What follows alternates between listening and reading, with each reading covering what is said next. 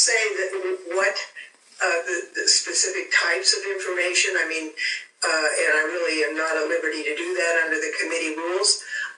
There's texts, there's emails, there's radio track, there's all kinds of information, Teams meetings. So we're going through everything that's been provided. More is coming in.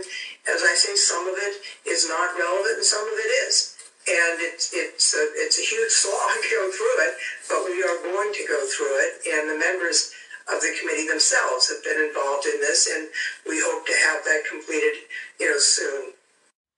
Season 3, Episode 3, The End of the Beginning. Welcome to Capitol Insurrection Report, a podcast dedicated to news and analysis concerning the January 6, 2021 Capitol attack on our nation's capital. I'm Scott Kuhn. The introduction to this week's show is from an appearance by Representative Zoe Lofgren of California, speaking in an MSNBC appearance on Wednesday, September 14th. Lofgren seems to be one of the members who is taking a lead role in the investigation into the missing text messages at the Trump Secret Service, and although she was careful not to disclose too much, I feel she offered a pretty candid assessment of the kind of information that was recently handed over to the committee by the Secret Service. As you will hear, the format of this week's show is a little different from usual. As I asserted in the very first episode, Episode 1, Season 1, we are on a timetable to rescue electoral democracy in the United States from the specter of political violence and outright fascism. Although arrests have slowed down to a halt at the moment, developments in other areas have been accelerating to the point that it's difficult to keep track of them all. These are happening across every front, from the Trump Organization case, to the fake electors case, to the Secret Service scandal, to the Oath Keepers trial, to the Bannon case, to the Save America PAC case, to the Georgia case, and the recent reporting that some 40 or more subpoenas have been served to top Trump campaign and administration officials. So we are at the end of the beginning. Some key dates to keep in mind as we move forward. On Tuesday, September 27th, we are going to have the first tranche of Oath Keepers defendants, including Stewart Rhodes, stand trial in D.C. For reasons that I am sure you understand by now, this is a key case in establishing a link between Trump's inner circle and the mob itself. On Wednesday, September 27th, we will have the next public hearing of the House Select Committee to investigate the January 6th attack. Now, I believe that this will be in prime time. They are being very coy about this, but if you're going to have the final committee before you issue your report, then it ought to be in prime time. At some unspecified point in October or November, the committee has announced that it will share everything it has with the Department of Justice. And on Tuesday, November 8th, we have Election Day for the 2022 midterms. Now, I know that I probably sound like a bit of a broken record, but if you want clues as to what is upcoming, look to the places where the committee has been silent. The little phrase I've been using is look to the silences. See what they haven't been saying. So things like the evidence from the Green Team, which has been investigating the financial apparatus of funding efforts to overturn the election disinformation, and, of course, the January 6th rallies themselves, including, by the way, I believe, and as I've talked about with regard to these violent men, perhaps even efforts to bring felons, people like Avery McCracken, to D.C., people who, in some sense are very vulnerable, but also may have a predisposition, basically hiring thugs, right? Now, I know that this is something that, probably some sedition hunters may disagree with, but I think that, there's a lot of sort of anecdotal evidence to suggest that there was an effort to recruit people who may not ordinarily take a strong interest in politics and have them be part of the mob, indeed in many instances, part of the front lines of the mob. Exhibit 10, as I've talked about, the Vallejo discovery material, right? Haven't seen that come up. It's potentially explosive, and it's coming up in the Oath Keepers trial on the 27th. So you've got the information from Sorrell where she talks about the pods at the RNC. She talks about Rudy Giuliani by name, right? So the campaign pod, the RNC pod, and what she calls a QAnon pod, the back channel pod, which may involve at some level Flynn, right? General Michael Flynn, whose brother, of course, Charles Flynn, was in some way involved in the effort to stop the National Guard from being deployed in D.C. on January 6th.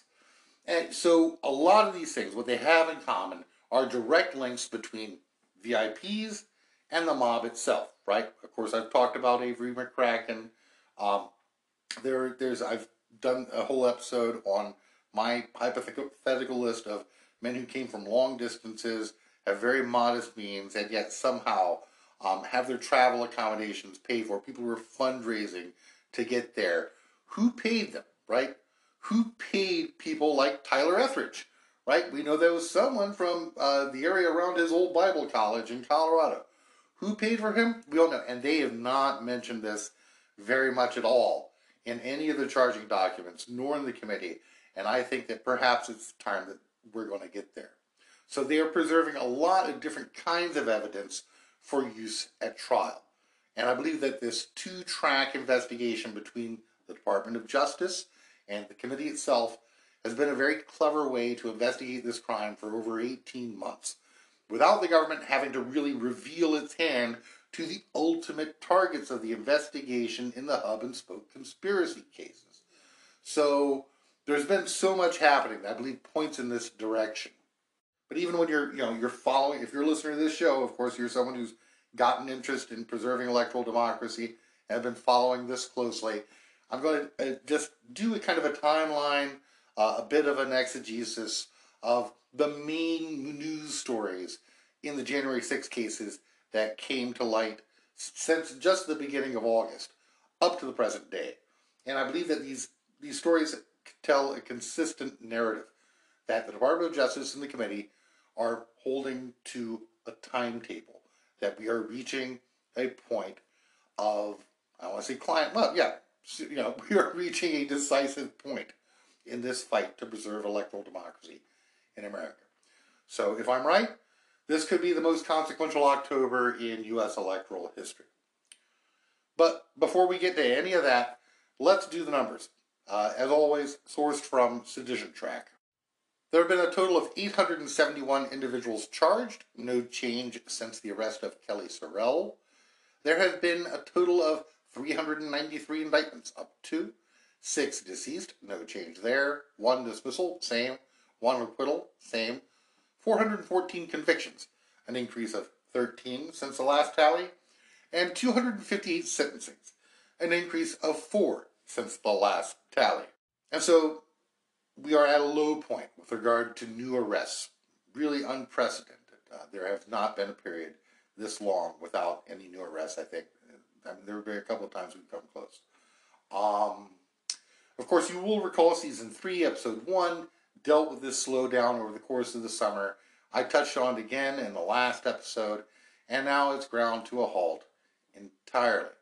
So, what's happening? Well, again, I think we can safely say they're not done, and some of the slowdown is probably attributable to developing new cases against the various VIP defendants, the organizers, the plotters, the fraudsters, etc., moving ultimately all the way up the food chain.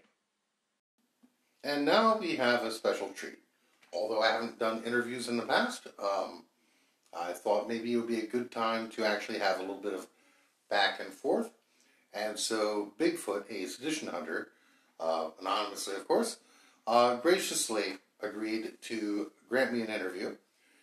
In the upcoming segments, we discuss where the January 6th investigations are at the current time, what the significance of developments are with regard to what I would say is a kind of a change in attitude with regard to how President Biden has been handling the public campaign with regard to, with midterms, but also the effort to save democracy, and also some really interesting insights that Bigfoot has to offer on sedition hunting in general and how it has proceeded with regard to working with the FBI and the government in getting cases before the DCD. So hopefully you'll enjoy that. Afterwards, I will go through kind of a litany of what has been happening over the last 6 weeks in the January 6th investigation and also other developments that I think are kind of significant, because part of what has happened is that so much has happened. It's actually rather difficult to keep track of it all, even if you are really assiduously keeping track of it all. And this will be a little bit different than what I usually do in my news wrap-ups, because usually I include links to all the stories. There's honestly just too many to put in the show notes. If you're curious, contact me on Twitter, and I can send you links to all these different stories. But most of it you can just find out yourself, right? Google is a thing that exists. So hopefully you will enjoy this interview with Bigfoot, and I'm thinking about possibly doing other interviews with other persons. So here we are. Hello. Hi. How are you? I'm good. How are you? Good. For those of you who are mystified by the fact that I have another person here on the podcast, it's actually not a person. It is a Sasquatch from the Pacific Northwest. We are talking with Bigfoot, a sedition hunter who, perhaps a Yeti, open source intelligence Yeti. I did see Harry and the Hendersons, and I was around in the 70s to watch In Search of with Leonard Nimoy. So I feel like I was not. You missed a lot of wonderful nonsense on syndicated television then. For me, that's kind of ancient history. Sorry. No, that's great. You know, this happens. It's something that you have to look forward to. Yeah. Oh, yeah. Aging is so much fun. Yeah, it beats the alternative in any event. So we've actually been talking about doing this for some time, and I actually thought that this would be a good opportunity to try to do it because of everything that's been going on. And one of the things that I really appreciated about the sedition hunting or open source sleuth community is just how knowledgeable everyone is about this whole series of cases. And they've been personally a great check on me, kind of the wisdom of the crowd, so to speak. Mm-hmm. Do you find that as well? Oh, yeah. And I don't think this would be, all the things that we've done would be possible without the crowdsourcing aspect of it, because everyone has brought something, to the metaphorical table. And I think many of us have found talents or skills that we never knew we had before.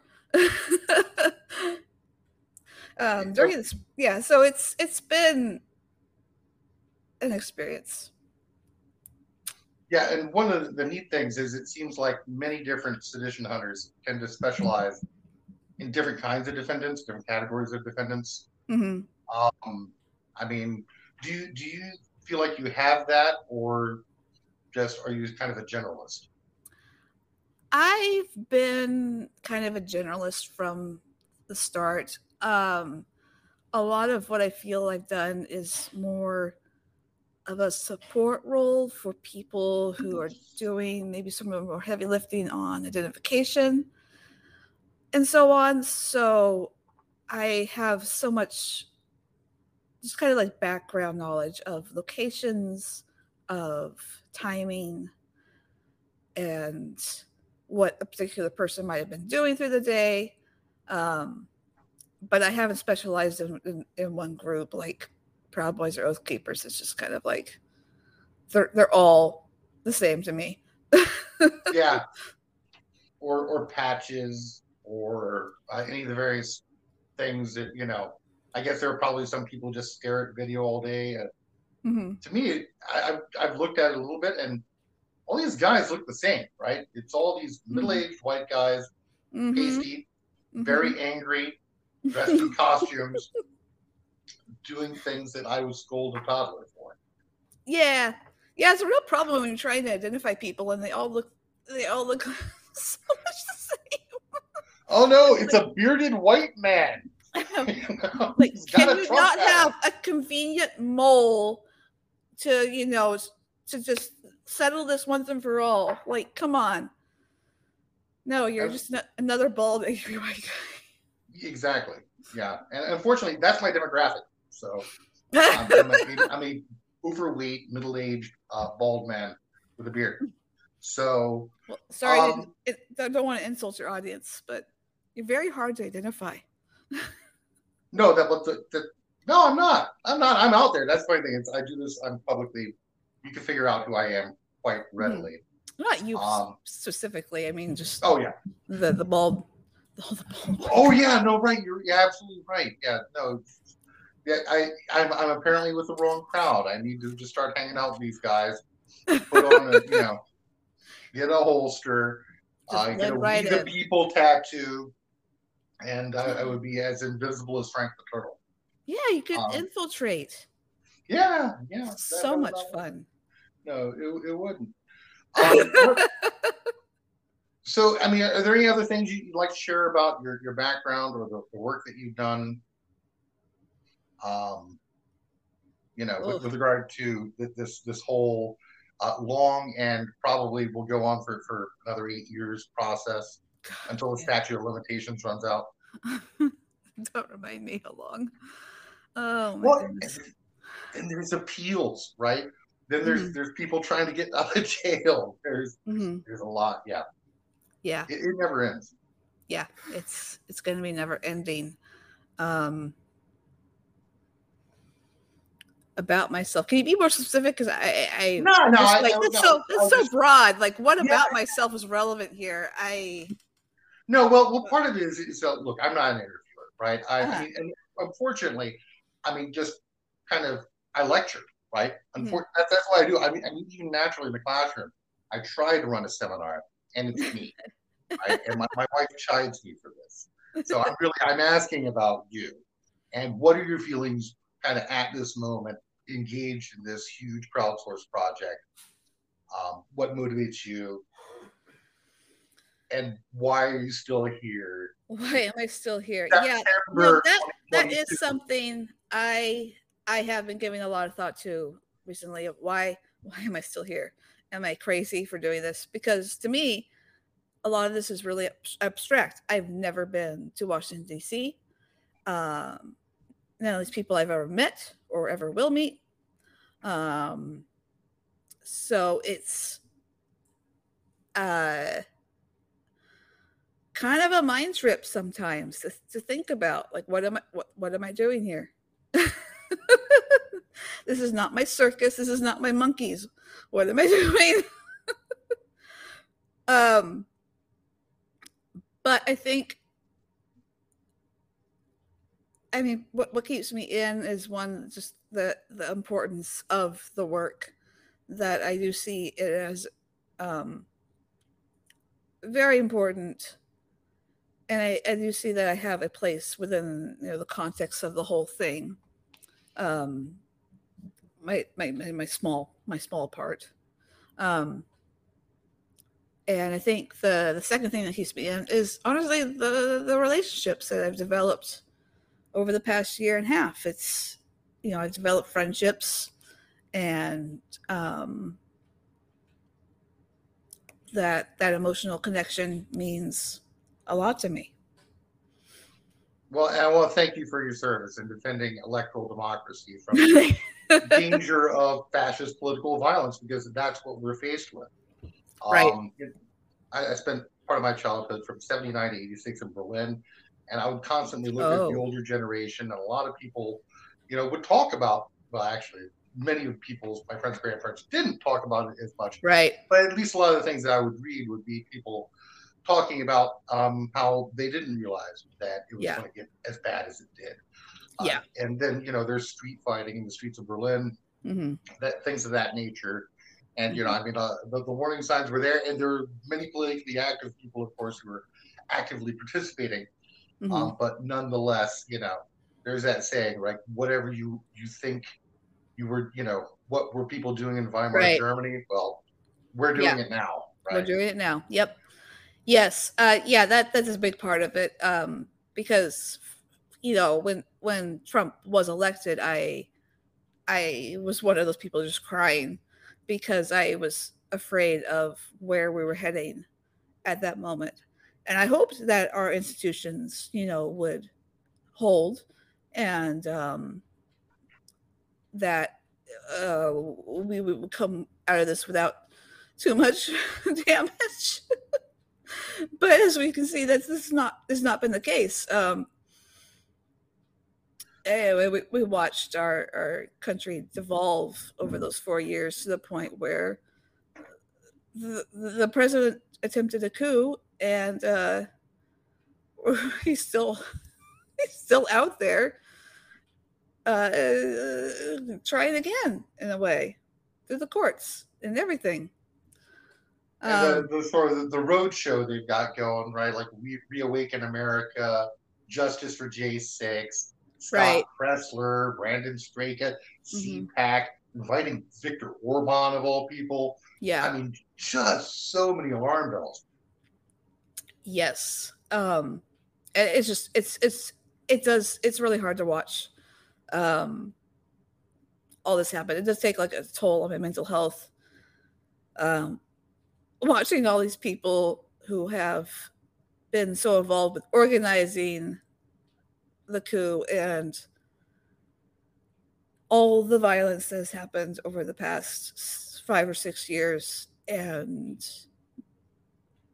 they've still barely seen any consequences whatsoever.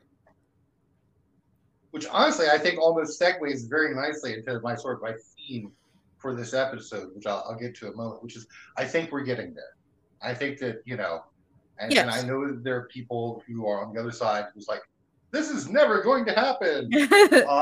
Merrick Garland, is terrible. And this, okay, whatever you think of Merrick Garland, let's look at Christopher Wray, right? I mean, but okay. The actual Trumpist guy. Right. I totally get that feeling, because I feel that way a lot too. It's just like the urgency of the moment is really pressing. But I also know that, like, the bureaucratic process and the Department of Justice is slow. I didn't expect it to be this slow, but it's there, and it's working very slowly. Very slowly.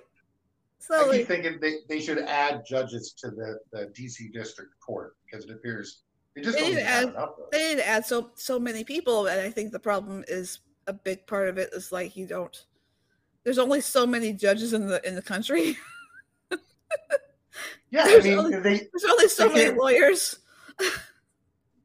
And they can't keep the courts open 24 hours a day, like the 7-Eleven of justice.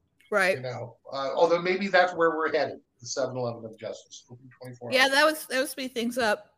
Can the judges work overnight? So I mean, the work is ongoing, and it is. You look at Court Listener, and just your random parading case, you see how many motions and filings. It's kind of staggering, and if you read a lot of these, of course, a lot of it's cut and paste jobs, right? There was that standard group of pages at the beginning, which seems to be getting shorter, and there are different agents who write different things, but so some of it's pro forma, but there's just so much work that has to be done because everything has to stand up in court. Yeah. Yep. Now, one of the things I thought was one of the main reasons when we talked about this, I thought you'd done a number of interviews when the media, they had this little phase where they thought, oh, there's this thing. Yeah. These people are coming up in court documents. And it's really super cool. novel and weird, and just what's going on? And then what happened? They just kind of forgot. Yeah. Well, I think that might have been a little bit by design on Citizen Hunter's part, because I can't speak for everyone, but the vast majority of us don't like attention. Well, the good thing is that's basically the only people who listen to this podcast. Yeah. So it's just sedition hunters, the lawyers for the defendants, and a couple of oath keepers and proud boys. But that's it. That's all. Shout out to the oath keepers and proud boys. Right. Yeah, and I find it strange. Like, there was something today that happened that really put me in mind of it. I mean, first off, when there was a tweet that went out, and this just happened. It's not even in my notes, but a tweet went out from the January 6th committee saying that the House Select Committee to investigate the January 6th attack has obtained. They didn't say Zello. Has retained recordings of what the gatekeepers were saying inside the Capitol. Yeah, and then I'm like, okay. Yes, they took that. They took the Zillow recording and they overlaid it. The footage actually that they took, I believe, is relatively recently released. We only got that this week, so that is actually what's new. But the Zillow recording is not. It's like it's a pastiche. It's like there's something new, but the thing that they're saying is new isn't the thing that's new, and the thing that's new isn't identified as something new. Right.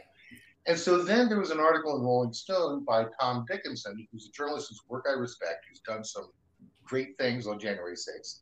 Headline: New recordings from Oath Keepers. Yeah. What? I'm like, check with somebody. You know what I mean? It's like, so they were talking to sedition hunters for a little while.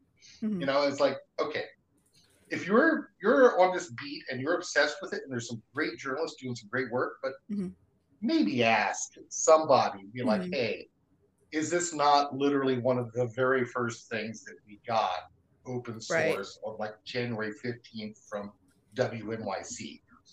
Well, I think what it is, I don't know exactly, but I think a big part of it is how badly journalism has been slashed.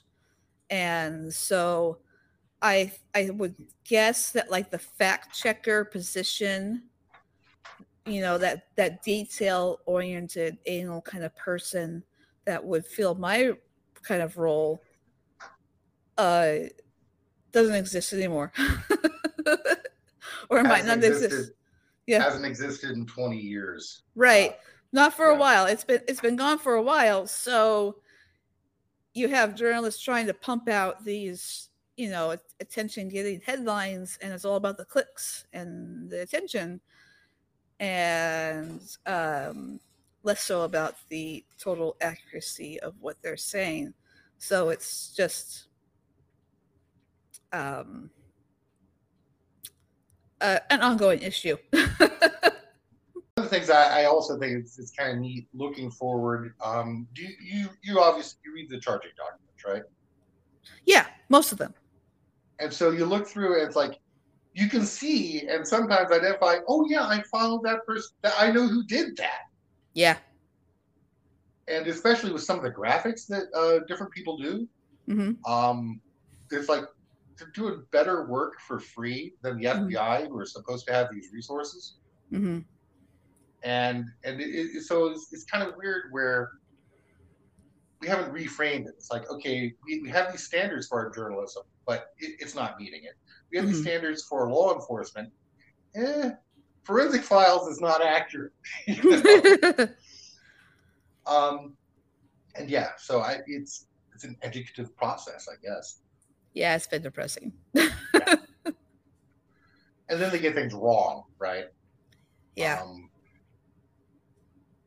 Like, yeah, I was reading like the, you know, Oath Keepers. I read that the whole exhibit that was in the Vallejo Discovery material, and they mentioned one of them, Wilson, by name in Exhibit 10, which is something that I've obsessed with.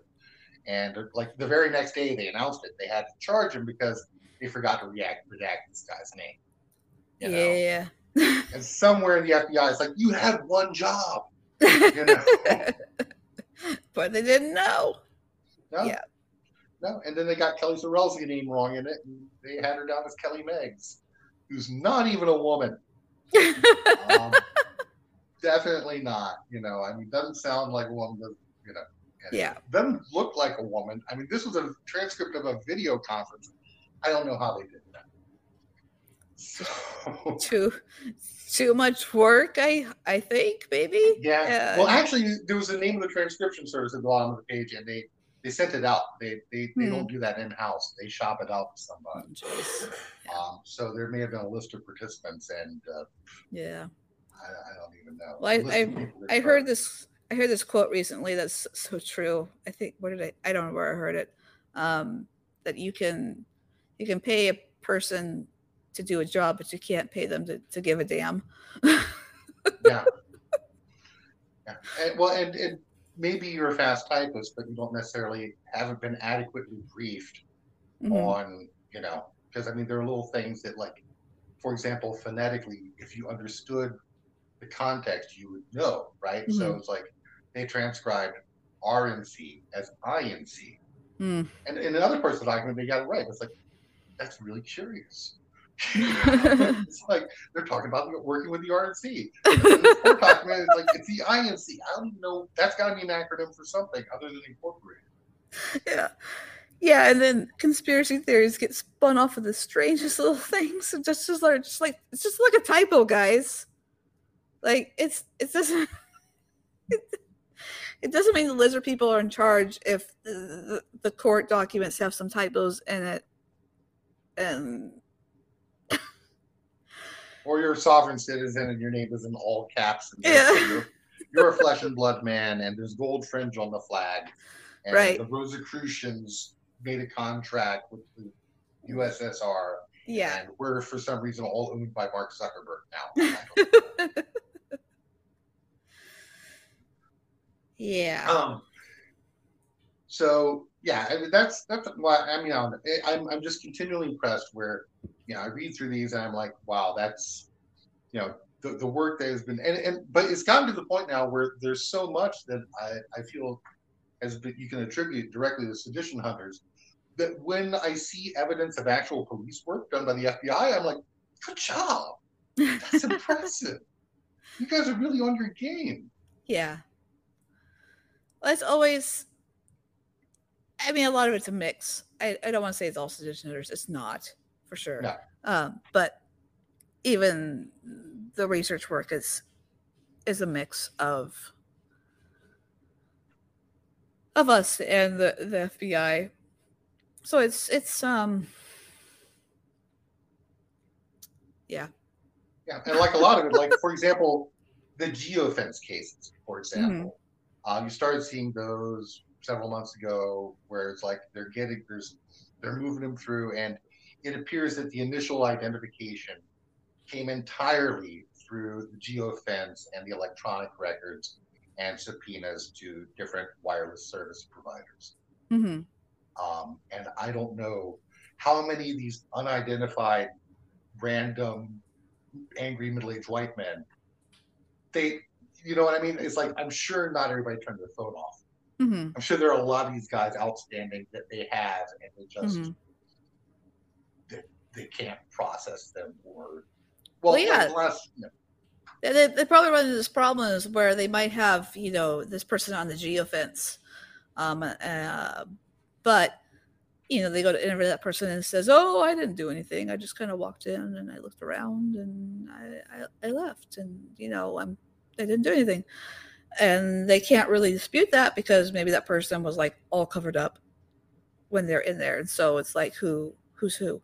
Because there's people that we still haven't unmasked. We still don't have their faces. They're very careful. We don't know what's under that. So matching up this person who might have had their phone on but was careful to cover up their face is a lot of work. I've talked about this, and some of them, it's like in the Sayre case, where this is the blue-haired defendant from the Pacific Northwest, Lilith, I believe. Yes. And it's like, and you can tell, it's like, and there's some of them where it's like they make an identification, or identification is given to them, they do an interview, and then that's pretty much it. And Yeah. then there's some of them where it's like just step after step after step. We interviewed his mom, we went to his place of work, and it's like, and they don't really explain like why, you know, like why there's like different standards where sometimes they just do 3 things and they file charges, and then sometimes we have to do 40 things, and now we're comfortable charging this person. Yeah. I have no answer for that. I have no idea.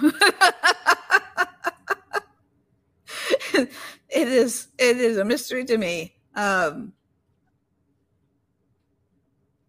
Well, and then some of them, I think that they're just more long-winded, right? And they're just comfortable writing more. You know, some of them just leave me hanging. It's like, I want more.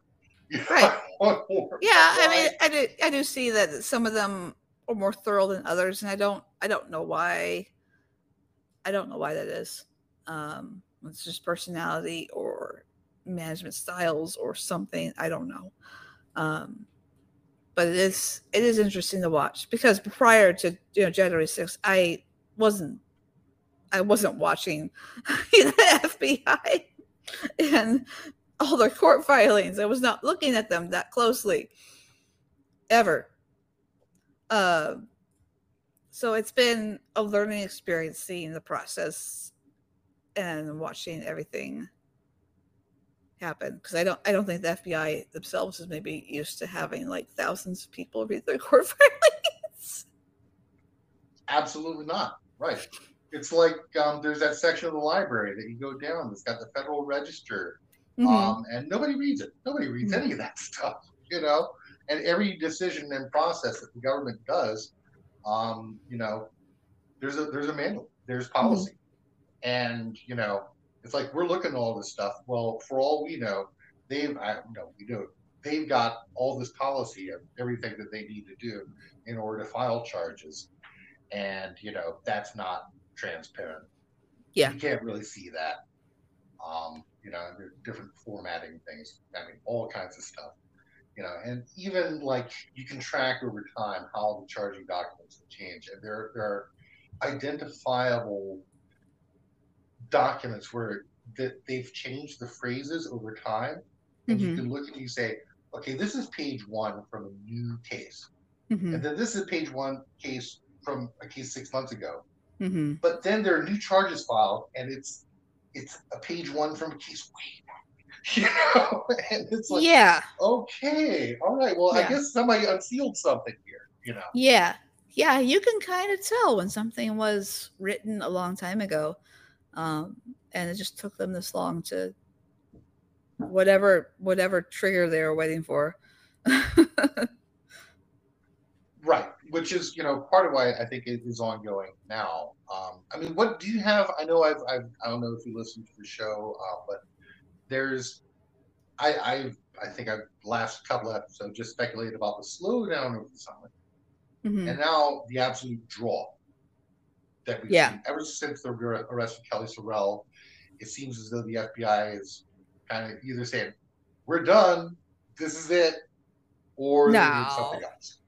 I don't think they're done. I don't know the reason for the slowdown, but I don't think they're done.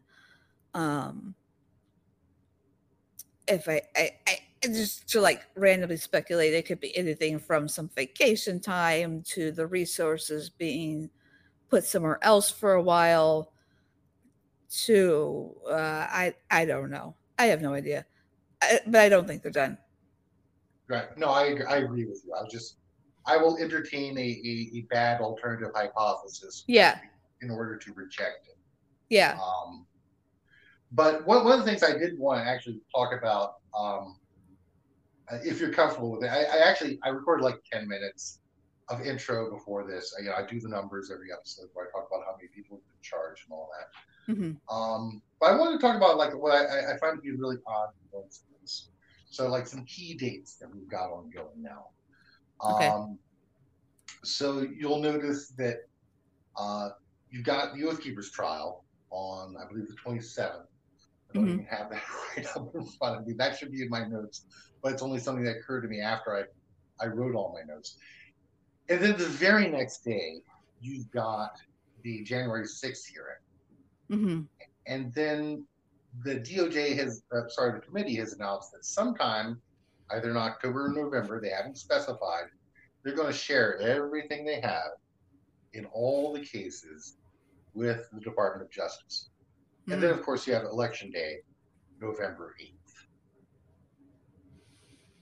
So well, the only thing I can speculate there is that the DOJ will probably not do that as soon as they think, and it'll probably be more like January, February. The only safe bet is that it's going to take longer than they think. Yeah. No, that is depressing. See, I've been trying to devise a timetable since day one, and just kind of autistically imposing an order where perhaps one doesn't exist. Right. But unfortunately, like, I go way back. I mean, a couple of things have happened differently. I expected a commission, not a committee.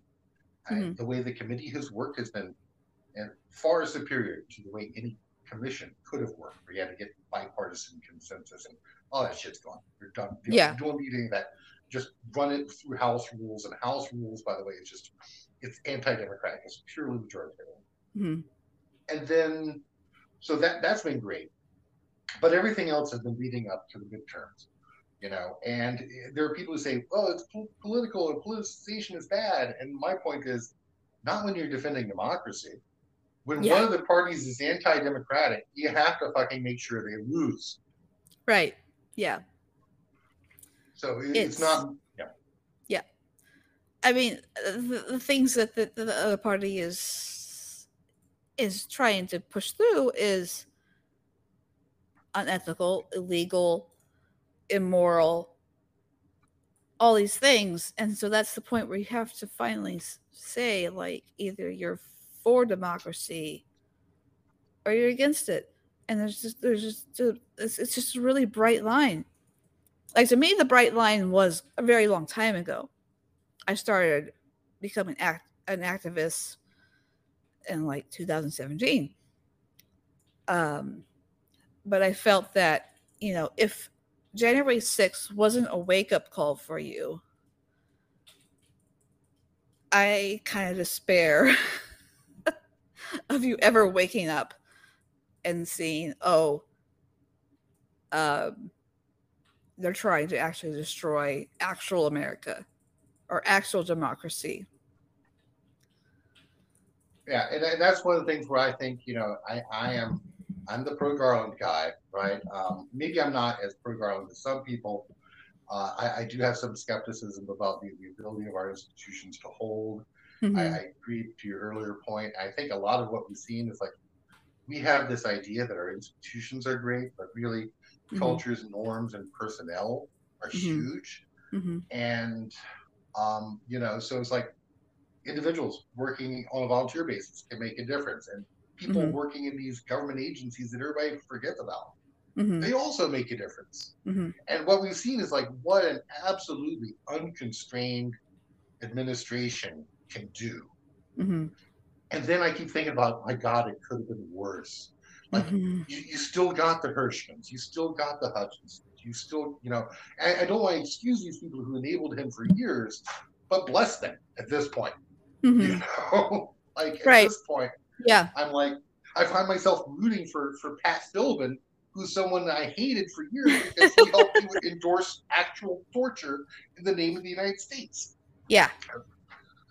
Yes, it is kind of difficult sometimes to accept allies with people who have done things or advocate for things that you consider deeply immoral. But that's how bad it's gotten. Right, I find myself on the same side. War crimes and violation of international law. I'm cool with it. Just give me the dirt. It's kind of like a temporary ceasefire of, like, okay, guys, if we don't pull it together right now, things are going to get super ugly really fast. And I don't think any of us really want that. So can we band together on just this one thing? Right. Yeah, and that's, I mean, and apparently, that's one of the things that happened. Like on August 16th, the New York Times reported that both Cipollone and Philbin were interviewed by federal authorities, and that Philbin got interviewed sometime in the spring, which is, it's kind of like a lot of times we're getting this news, and these are things that have happened months ago, and it's only we're only learning about it now. Yeah. And I think that's one of the things that we're not used to. We have this expectation of instantaneous knowledge, right? But we have a DOJ and an FBI that are working on a timetable, a legal timetable, right? Most of us aren't familiar. Yeah, and they can't just go to the press and say everything they know for very obvious reasons. But so no, actually, it's not obvious, right? It's not obvious. I mean, it's not obvious. Okay, I guess it's obvious to me. Yeah. But I'm just really into a person with the process. But I could see it not being obvious to someone who's just like, why can't you just like lay it all out? Somebody. Write this now. Right now. Arrest them right now. And I just think back and it's just like, nah, okay. Let's just like fantasize for a moment. Rewind to January 7th, 2021 and think, the FBI arrests Trump right then. What would happen? Yeah. Chaos, absolute chaos. It would be bad. Like they wouldn't have the evidence lined up. They would have arrested technically the president. You would still be president. You'd be sitting president in prison. Right. So it's just like it's just so unprecedented. I mean, we've heard that word a lot recently. Unprecedented. And even though that's emotionally satisfying, I think ultimately it would have been way more harmful. Yeah, I mean, everything is absolutely unprecedented at this point. You're absolutely right. Yeah. But I've been like kind of pleased where they've. I mean, on one hand, I thank God for Nancy Pelosi. I mean, this committee structure, this dual track investigation, has been genius. Where the DOJ largely has stuck with these low level cases so far. The committee is doing a lot of the higher level investigations, and it's pretty apparent that they're just going to hand over ready-made cases prepared by actual former prosecutors to the DOJ at some point in the next month or two. I don't know how many people in the media understand that. But that's my theory, right? That's just my cockamamie theory. I have no sources at the DOJ. I don't know what's going on. But this was like a timetable I came up with like soon after the committee came out in the summer of 2021. And it's like this part of it's worked. But it's like I don't know how much of it is confirmation bias. But it's like I'm not afraid to be wrong. I'll put that out there. But on the other hand, like I don't know, could be nothing's going to happen, right? They just created a president's country club where he lives, and they're not going to do anything. Well, I don't think that. I think that they are definitely committed to doing something. I mean, I come back to the idea of like people in the committee, they were there inside the Capitol when it was attacked. So what they're doing is investigating their own attempted murder. So I think they're very motivated to investigate that in whatever way they can. I think what runs up into what we run up into is that so much of this is so horribly unprecedented that we're off the map. It's hard to understand what the law is on this, because I think it was hardly ever anticipated that the president would do something like this to his own country. And that not only that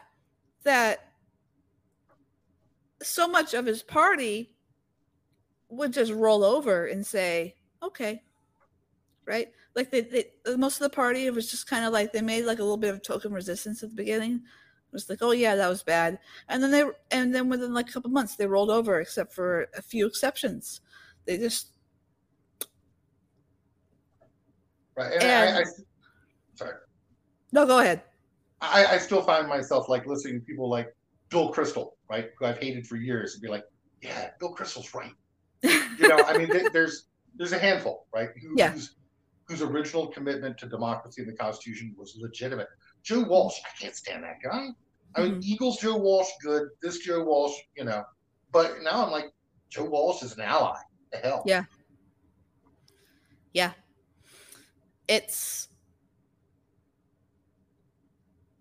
difficult. Yeah. Because it's just such it's a no man's land of, I don't think anybody really knows where we're heading exactly. No one can predict the future. And there's certainly people who are trying their best. But ultimately, what we have is a government that is made out of people. And, they're not omniscient or omnipotent. They're not gods or demigods. But I do believe that they are trying. They are sincerely trying to overcome this moment. I think that's very sincere. Will they succeed? I have no idea right now. It's very scary. It's a very scary time to be alive. A very scary time to be involved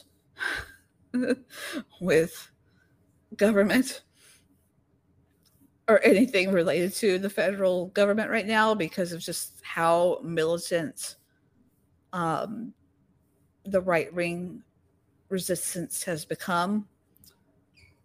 Hello. And hello. We're back with Bigfoot. Hi. Open Source Intelligence Yeti. So I hope that segment recorded. I'm not positive that it did. It usually does something. I hope so too, because I don't think I could like spontaneously replicate that. No. Yes. Okay. So let's start from the beginning and go back. No. Okay. We're fine. What I wanted to talk about with you was a little bit of where we are in the course of the January 6th series of events. Mm-hmm. So I went through back from the beginning of August all the way to the present, and because I think it's hard to track like everything, like even if you're obsessed with it, taking notes, basically. Yeah. So much happens like all the time, every week. Yeah, every day. Well, there are some days and then there's some days where 6 things happen. But as I did this, there are a couple of themes that I'd like to run by you. One of them is that Dark Biden is rising. Yeah. He was radio silent on January 6th. If I were president, if I were advising him on messaging, I would say, hammer this. They tried to take down democracy. It would have been from Inauguration Day, every day of my presidency, or if I was advising someone, that's what I would do. He really, I don't think, has been until very recently. I can actually kind of understand why he wouldn't. I'll be the opposition here. Just thinking through like kind of an establishment lens. My tongue did not quite get all that. That the precedent of presidents is to not really attack the person who came before you. So in the beginning, Biden gave Trump kind of that unwarranted respect. he was trying to play the high road. Now that enough evidence has come out of just how low Trump has gone, I see Biden coming out and going, yes, he went so low that the normal presidents, that could be your title, presidential precedents. Yes. That Trump went so low that the gloves come off. Like at this point, maybe Biden thinks like it's been proven well enough to enough of the public, because not everyone pays as close attention as we do to this.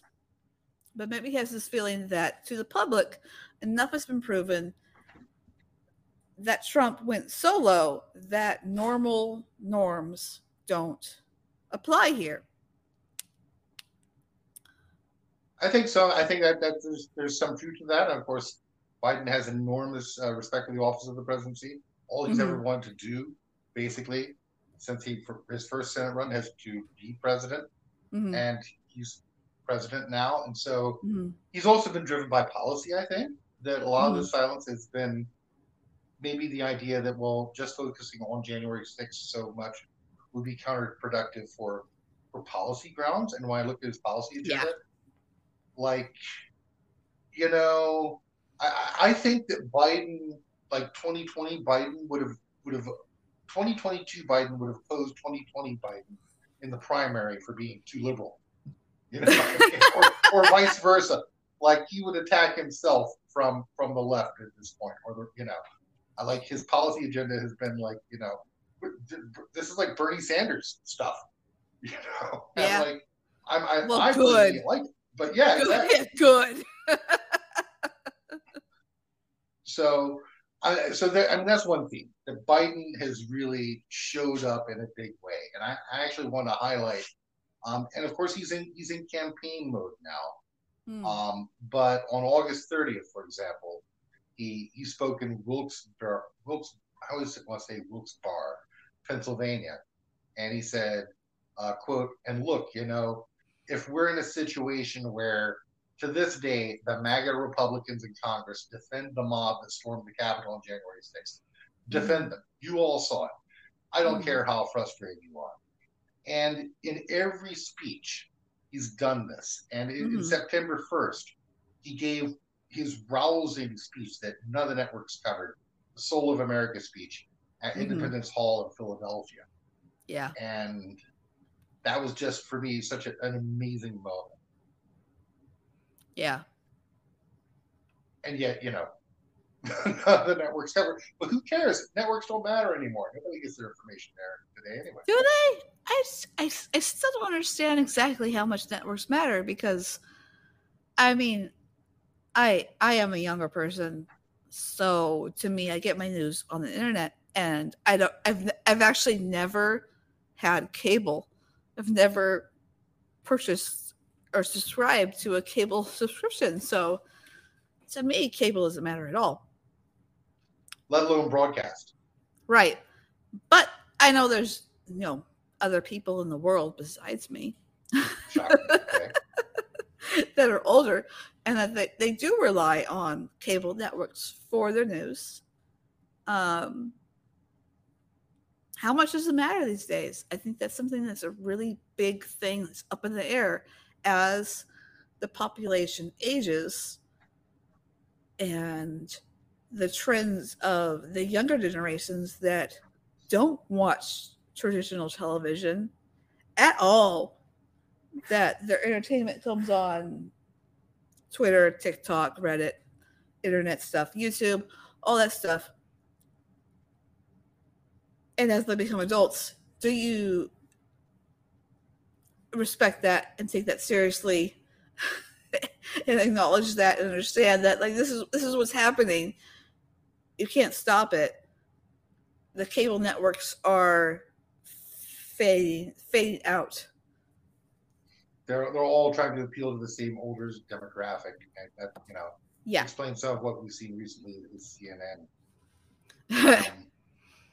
Yeah, also the other thing is that I find myself relying more on their websites. A lot of the broadcast networks have great websites. I may never, watch broadcast TV anymore, but I rely on them for news because, like a lot of everything else is paywall. But NBC is not paywall, and on all major networks, you still get your news from them online for free. They're competing with themselves. Yeah. The third speech I want to highlight, and would you mind if I play the clip? Sure, go ahead. This is Biden's speech in Milwaukee on Labor Day. And I think, again, the media didn't really cover this one as much, but partly because they did cover his remarks, but they didn't give the context. The context was a heckler interrupted the last part of his speech, and just so happens my dog is snuffling in my arms. He was interrupted by a heckler, and for all the crap that they give Biden about not being sharp, I thought he handled it beautifully. So here is the clip. Let me close with this. We're a serious moment in our nation history. And it's not high pride. I mean it from the bottom of my heart. As I said last week, we remain in the battle for the soul of America. By the way, all right, God love you. Let him go. Let him go. No, don't let him go. Look, everybody's entitled to be an idiot. No, everybody's entitled. Okay? Look.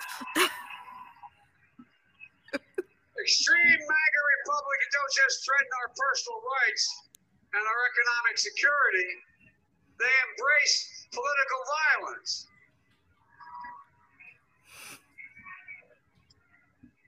Look, the reason, I'm not talking all Republicans, I'm talking about these extreme MAGA Republicans. Think about it. The definition of democracy is you accept the will of the people when the votes are honestly counted. These guys don't do it. Name me a democracy in the world where a leader argues to engage in violence. To this day, MAGA Republicans in Congress defend the mob that stormed the Capitol. People died later. Senator Johnson said it was, by and large, a peaceful protest. Have you seen the videos, what happened that day?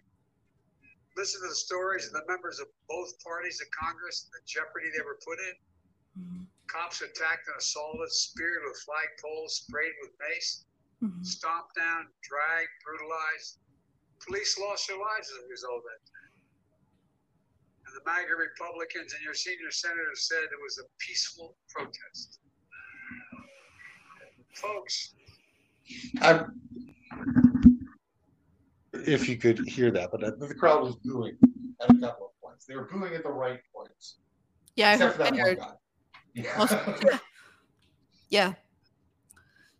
Yeah. So I mean, that's one of the things that has been remarkable. Also, there was a Merrick Garland speech in the wake of the attack on Cincinnati FBI, which wasn't scripted. So DC is a small town, but I think Biden has tried to be, and you can, I want you to judge this spin, where that he's been hands off, he's been focused on policy, but he knows stuff is going down, and he knows that it's about to get real, and this is not just electioneering, right? He is trying to refocus everyone on the fact that our democracy is at stake. Right. Yeah. Yeah, I do see from Biden recently the understanding that what's at stake here.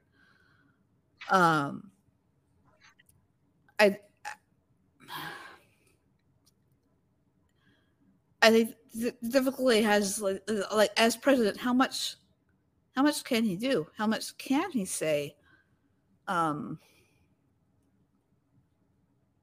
about this while maintaining some dignity? And we learned from Trump that you can say whatever you want. There's no consequences, right? No. Okay. Hang on a second. It's not actually true for everyone that whatever you say has no consequences. Because I come back to this quote. I actually posted it like earlier this evening. Did you see? About I think I did, yeah. Yeah, from Sartre, that never believe that anti-Semites are completely unaware of the absurdity of their replies. They know that their remarks are frivolous, open to challenge, but they are amusing themselves, for it is their adversary who is obliged to use the words responsibly. Since he believes in words, the anti-Semite have the right to play. They even like to play with discourse, for by giving their ridiculous reasons, they discredit the seriousness of their interlocutors. They delight in acting in bad faith, because they seek not to persuade by sound argument, but to intimidate and disconcert. If you press them too closely, they will abruptly fall silent, loftily indicating by some phrase that the time for argument has passed. So much of what Trump and his ilk do is just fucking with people. They just fuck with people. And, you know, it's the Bannon, you know, like avalanche of shit.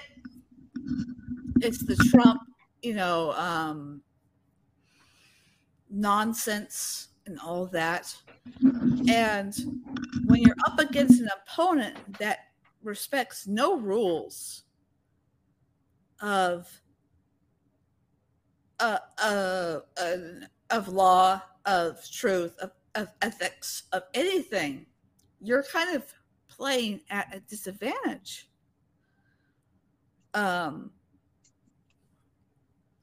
Because not enough people can pay close enough attention to spot what you're doing. Because, you know, ordinary people don't have the time and energy to pay such close attention to what is going on. They have, you know, their concerns in their average life. They have bills to pay. They have mouths to feed. You know, ain't no rest for the wicked.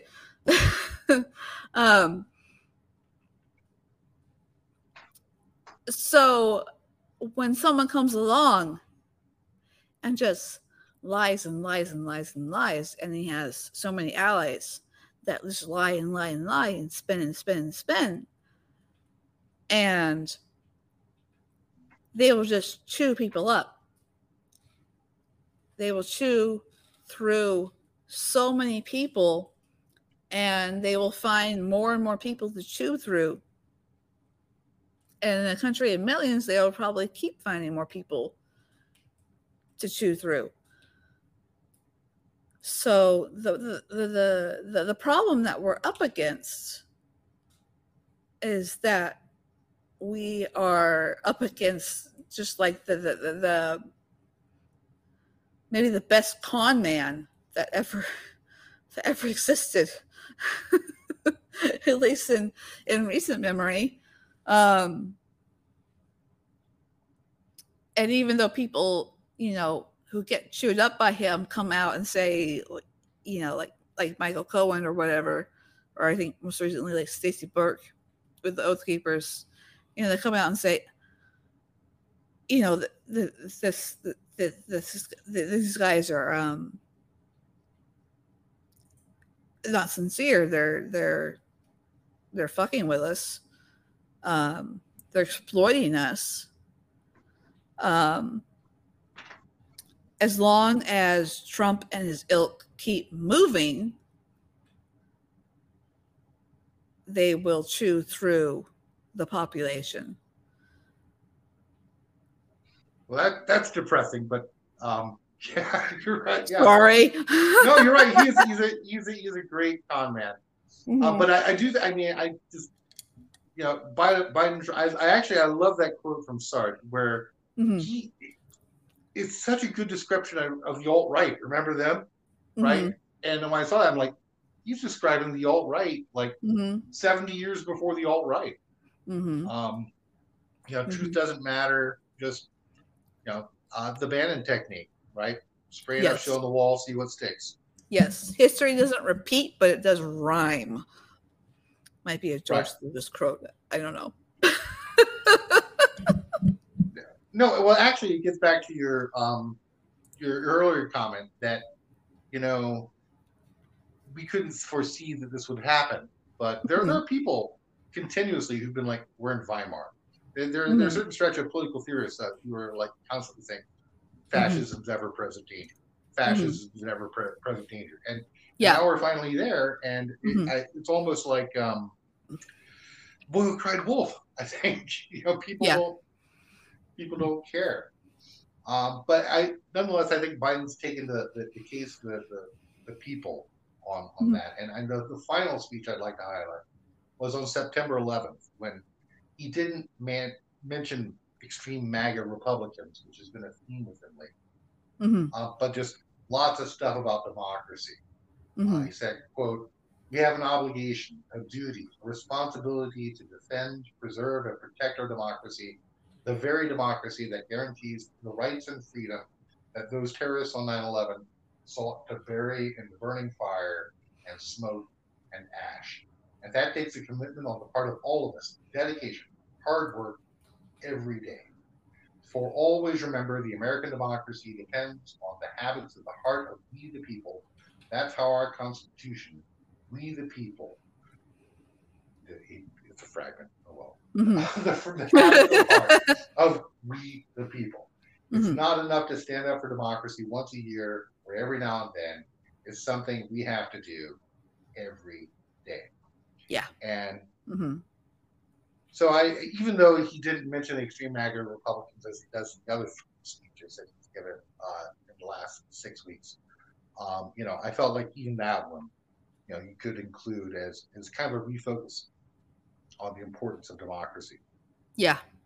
Yeah. No, I've totally I can't remember if this interview that I had ever aired or anything, but I had an interview with like an NBC affiliate a while back, and he asked me just kind of like a final question of, what would you say to anyone? Just like what would be your final remarks? And I said just like, whoever you are, uh, whatever you are in life, do something. Just something, just like no matter how small it feels to you, just that little something will make a difference. Just that little something. And if we all who care about this do that little bit of what we can do, it could build into something that could save this experiment in democracy. It could build into something that is far larger than we could ever imagine. I agree. I think it wasn't that eloquent when he asked me, but I've thought about it a lot since then. But I think that we're building to a kind of a crescendo in these past cases. So it's leading up to the midterms. It's also leading to what I believe is a reckoning. Mm-hmm. And so we're seeing kind of like, I want to be like go blue and on, be like read the tea leaves and all that. But if you just look at the events, so we've had 10 people have their cell phones taken that we know of. Yeah. That's huge.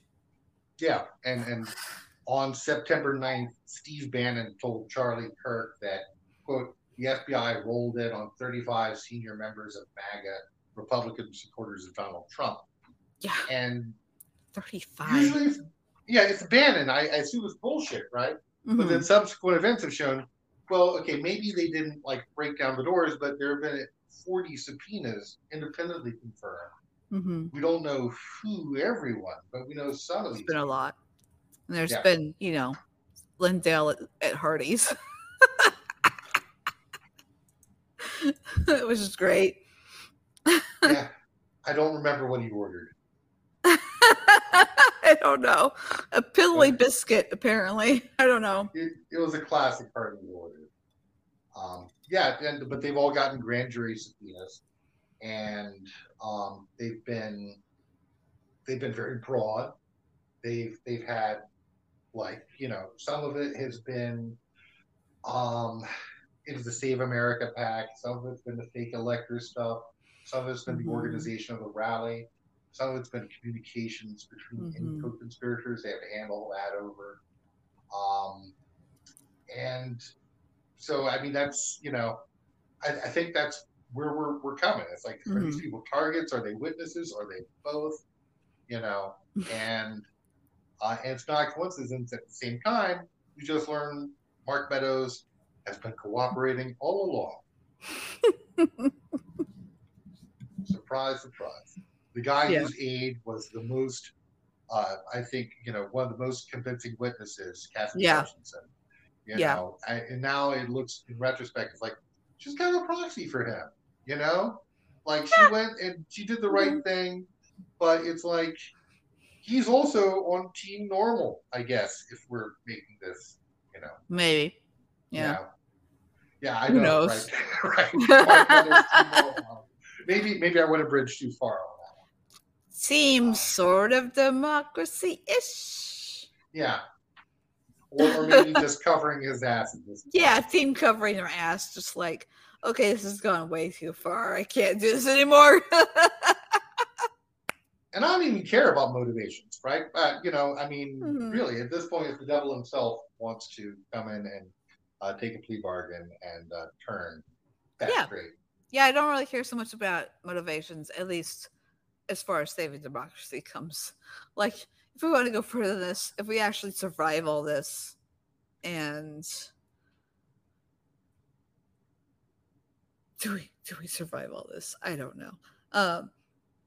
If we survive all this, do we want to still have these allies? I don't know. But this is a question for the future, It's a question for like 2024. Let's just get through this current year, guys. Jesus. Ideally, the Republican Party would split, and there would be a Donald Trump party, and it would go the way of the Bull Moose Party. And but I've long hoped that like the extreme Republican Party would fuck off, which is a pipe dream. But anyway, they would fuck off, and that maybe the more moderate Republican and Democratic side would become a party, and the progressive Democrats would become a party.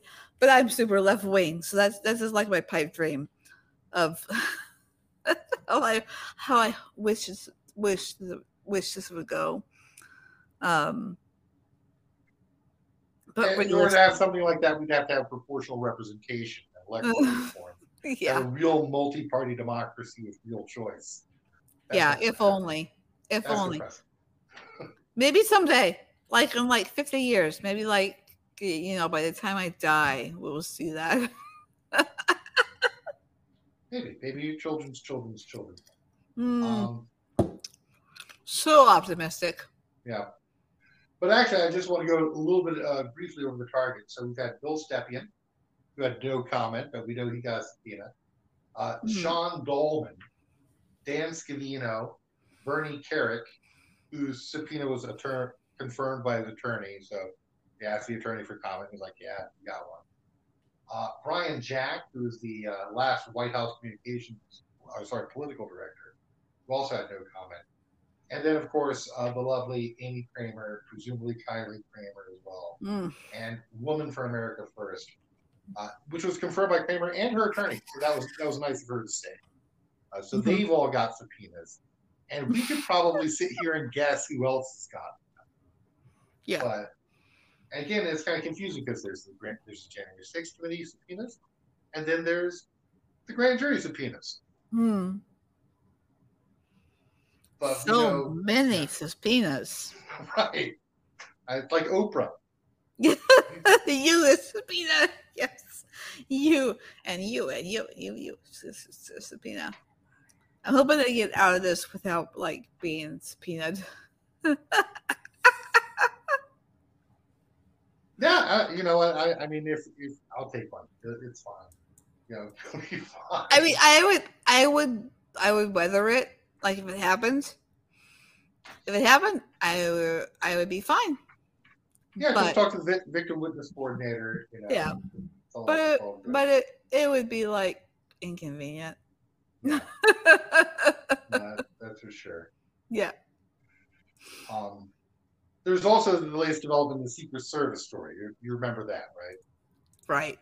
So that was just recently. Zoe Lofgren. I always want to say Zoe, but it's actually Zoe.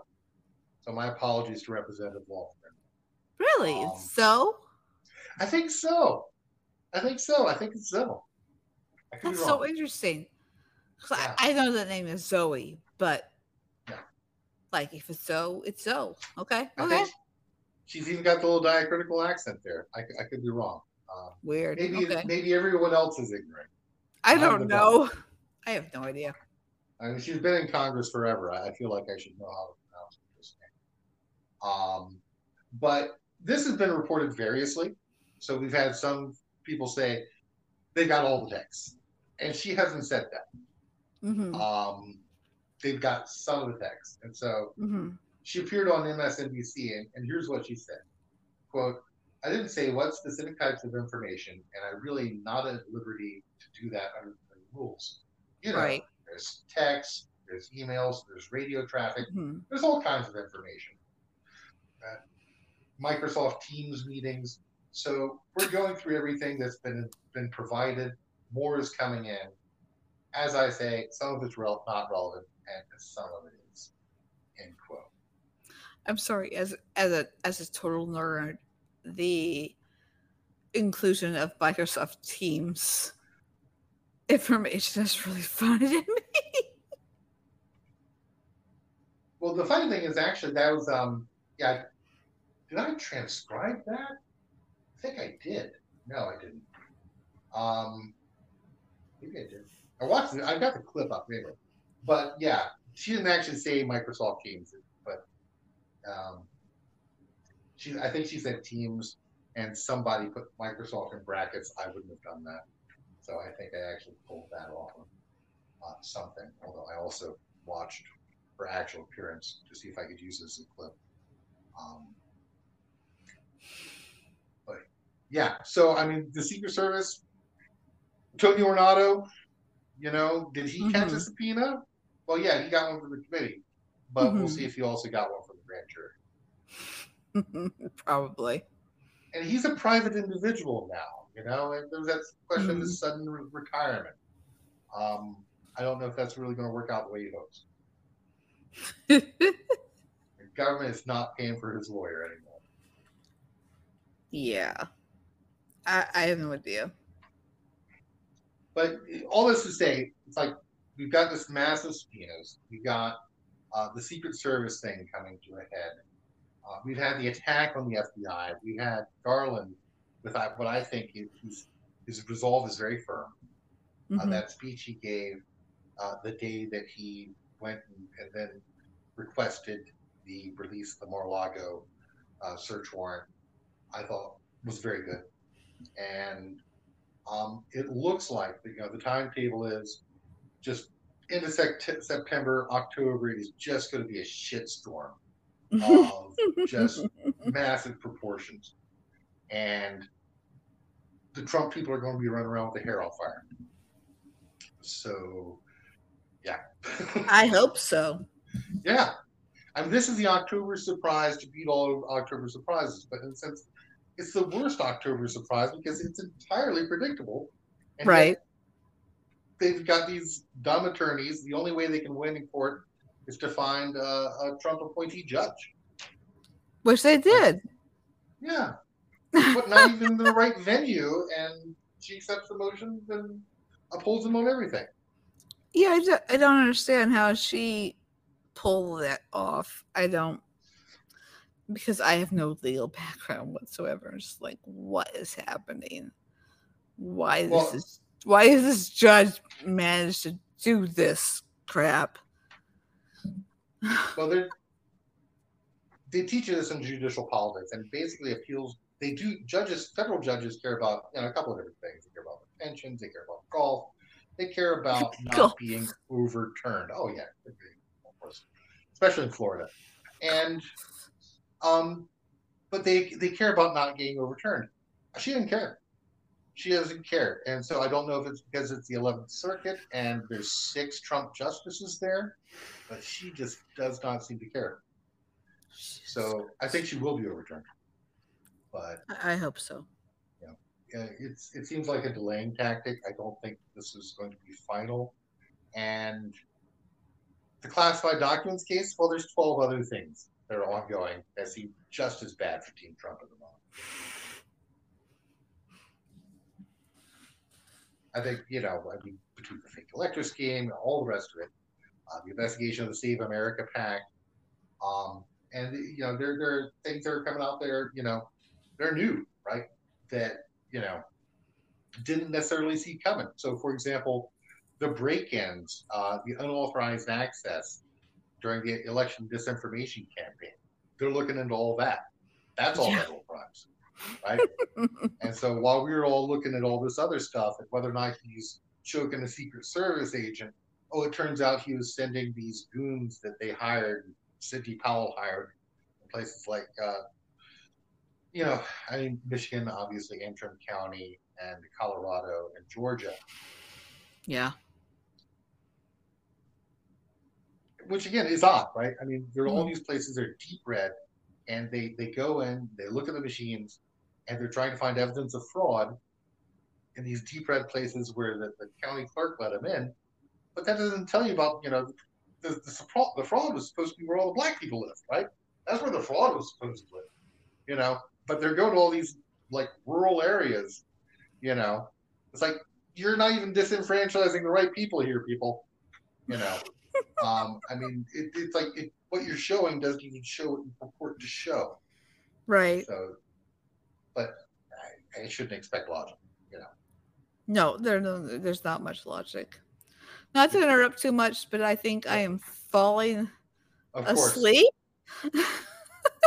Well, again, I want to thank you so much. Not that the conversation is uninteresting or anything like that. No. It's just biological imperatives. Absolutely. Right now. That's crazy. That's crazy. Sleep is for the weak. I sleep. Totally. No. Sleep is for the weak. No, I have a sleep disorder, so I get by on like 3 hours. Yeah, I know the feeling. I have such an irregular sleep cycle that it's just like at any moment it could be like, am I wired or am I exhausted? Going to George is going to pass out right now? I don't know. Small children, you're exhausted. And here's the thing: we go through all this, and I want to thank you for guiding us. Like, I'm not even sure that I'm going to be able to upload any of this. that would be. I apologize. It's like I don't know. I showed you that screen before. Yeah. My hope is that everything will show up and I'll be able to download it and edit it. I really want to thank you so much. It's been a lot of fun. I'm sorry for being a terrible interviewer. No. I've had a lot of fun. This has been fun. I'm just in it because I'm tired. No, well, it's great because I can actually hopefully save this and it will work. So figure out this crappy program that I use. Yeah. So I hope it works out.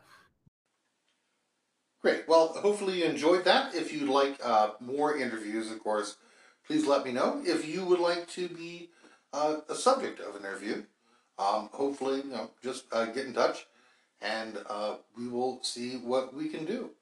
So I want to thank Bigfoot very much for her time. She was very gracious to appear on the show and to give her insights into what this process has been like. And I might add that I know, I didn't want to bash the media, but it did seem to me that there's been a thing where the media noticed sedition hunters in the spring of 2021 and then just kind of dropped it. She raised an interesting point that many people just kind of decided, well, we're not going to talk about this nearly as much, have a little bit of a lower profile, which is something that I had not considered. In any event, though, I do think, if you read the charging documents, the contributions of sedition hunters to the ongoing investigations are substantial. And so I want to thank the entire community for what they've done to help defend democracy and to bring the January 6th attackers to justice. All right, so I know I hit on some of the key points with regard to what I feel to be a change that is definitely in the air. It's post-Labor Day, autumn is coming, and we are headed into a new season. And I feel as though we've seen a very public change with regard to how Merrick Garland has approached it. I think that the attack on the Cincinnati FBI office in the wake of the search warrants being served on Mar-a-Lago was kind of a tipping point for him. Obviously, with his involvement in the Murrah Building investigation, he is someone who is very sensitive to attacks on federal law enforcement, particularly the FBI, right? I mean, that is who Timothy McVeigh targeted back in '95. So, I also feel as though there's been a big shift in Joe Biden. And as you heard, Biden has referenced extreme MAGA Republicans. Now, and use the term semi-fascist. Of course, I would drop the semi, right? So Biden is, moderating this. He's giving them an out. Nonetheless, he appears to have turned a corner. Now, again, if it was me, I would be talking about January 6th all the time. When one of the major parties no longer stands for democracy, that's something you ought to mention in election campaigns. Nonetheless, he really has turned a corner. And of course, as Bigfoot mentioned, there is a question of what is appropriate for a president to talk about with regard to the conduct of the independent Department of Justice. That there's not supposed to be political involvement. Nonetheless, I feel that Biden, you don't know who he's talking to, what he's heard. He is someone who has long D.C. connections, and if things are happening, presumably he knows what's going on. And so there's a change in the tenor of his comments. And as I talked about with regard to the timeline that we're looking at, next week is the beginning of the Oath Keepers trial. And I don't think it's an accident that the Department of Justice focused so heavily on the Oath Keepers. In a sense, yes, this is the gang that couldn't shoot straight. Yes, they are LARPers, live action role play. And nothing against, by the way, LARPing, right? LARPing, I'm an old school nerd. LARPing is great, cool and good.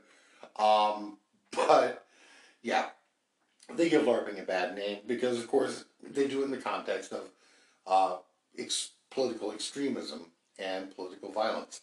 In any event, that's happening, right? And, of course, I've pointed out many times the significance of the Oath Keepers. Exhibit 10, with which I am obsessed, the arrest of Kelly Sorrell, the charging of Kelly Sorrell, and now, of course, Stuart Rhodes and the rest of his crew going up on trial for seditious conspiracy next week. And then the following day, the next hearing of the January 6th committee, about which the topics of which they've been very hush-hush. So I'm very curious to see. I expect an announcement momentarily, literally, at any point in time, for them to tease the content of this hearing. I've expected for a long time some information about the Green Team, right? Some information about links between the mob of attackers and Republicans, right? I've talked about in the past the picture of Lauren Boebert and Avery McCracken. The possibility that Republicans through various ways have did outreach. All the various people. There's a good thread that was direct. Someone posted to me on Twitter the other day, listing all of not all of the, but many of the buses, and who paid for all these buses, right? Again, that's the Green Team. We don't know a lot about that. But again, presumably they've looked into some of the finances of some of these organizations, and I suspect that ultimately, maybe some of that public's money wound up funding some of these buses. Who knows? So what I'd like to do is to go through all the events from the beginning of August, because there's been, I believe, again, a shift. And that's why, after all, this episode is called The End of the Beginning. And I actually want to thank Bigfoot for that title, because this is, I think, the end of the beginning. We've had a lot of low-level defendants, and these low-level defendants, the prosecutions, the charging of these defendants has tapered off for some reason. I think that, yes, there is a limited amount of docket space in the DCD, but could it be that the reason for the slowdown is because they expect some new cases to be prosecuted in U.S. District Court for the District of Columbia? Could be. And in the event, what I'm going to do now is to go through some of the events that have happened since August 1st. On August 2nd, Guy Reffitt was sentenced to 87 months in federal prison. August 4th through 7th, CPAC occurred, and this was really the sedition CPAC. Featured, obviously, Trump, Bannon, Boebert, Cruz, Gates, Kimberly Guilfoyle, Ronnie Jackson, Jim Jordan, Kari Lake, Mike Lindell, Viktor Orban, Kash Patel, Scott Perry, Posobiec, Rick Scott, Greg Stuba, Brandon Straka, and, of course, Marjorie Taylor Greene. And at CPAC, Trump delivered a speech in which he said, quote, "I know these people. They're very strong people." And he was talking, of course, about the testimony from Cassidy Hutchinson, in which she had said that she had heard, again, secondhand, but she had heard that Trump had actually attempted to stop, or rather redirect the Secret Service agent who was driving the presidential SUV. So, yeah, kind of an interesting story there, but again, there have been an odd amount of reporting, by the way, about CPAC. One of the weirdest things that seems persistent is that people keep saying, well, there was this odd moment where there was someone who was pretending to be a January 6th defendant, and Marjorie Taylor Greene came and laid her hands on him and appeared to deliver a blessing. And again, I know I've talked about this in a previous episode, but on the first day, that was in fact an actor who's just sort of generically portraying a January 6th defendant. But on the next day, it was actual Brandon Straka, founder of the Walk Away movement, who was there for this weird kind of Mary Jesus moment, I don't even know, between him and Marjorie Taylor Greene. This bizarre kind of almost postmodern theater of the absurd. On August 8th, of course, that was the date of the Mar-a-Lago search, which has instigated so much and a whole series of events that are unfolding. August 9th, the Michigan Attorney General sought a special prosecutor in the voting machine case. Dana Nessel, the Attorney General, requested, quote, that the Michigan Prosecuting Attorneys Coordinating Council, a state agency, appoint a special prosecutor to consider charges against 9 people, including Republican Attorney General candidate Matt DePerno, State Representative Dare Rendon of Lake City, and Barry County Sheriff Dar Leaf. So again, we expect that there will be action at the state level in many of these cases regarding the shenanigans that went on with these various voting machines. On August 9th, Biden Press Secretary Karine Jean-Pierre, told reporters that Biden wasn't briefed in advance of his Mar-a-Lago speech. In advance of the Mar-a-Lago search. But note, of course, that doesn't leave, that omits the possibility that perhaps the president was briefed after the Mar-a-Lago search. It's almost trivial to say, well, he wasn't briefed in advance of it. Well, of course not. Again, the DOJ is supposed to be independent. But with all of this action going on, it does raise the question of what Biden has heard. Biden has staff. They talk to people.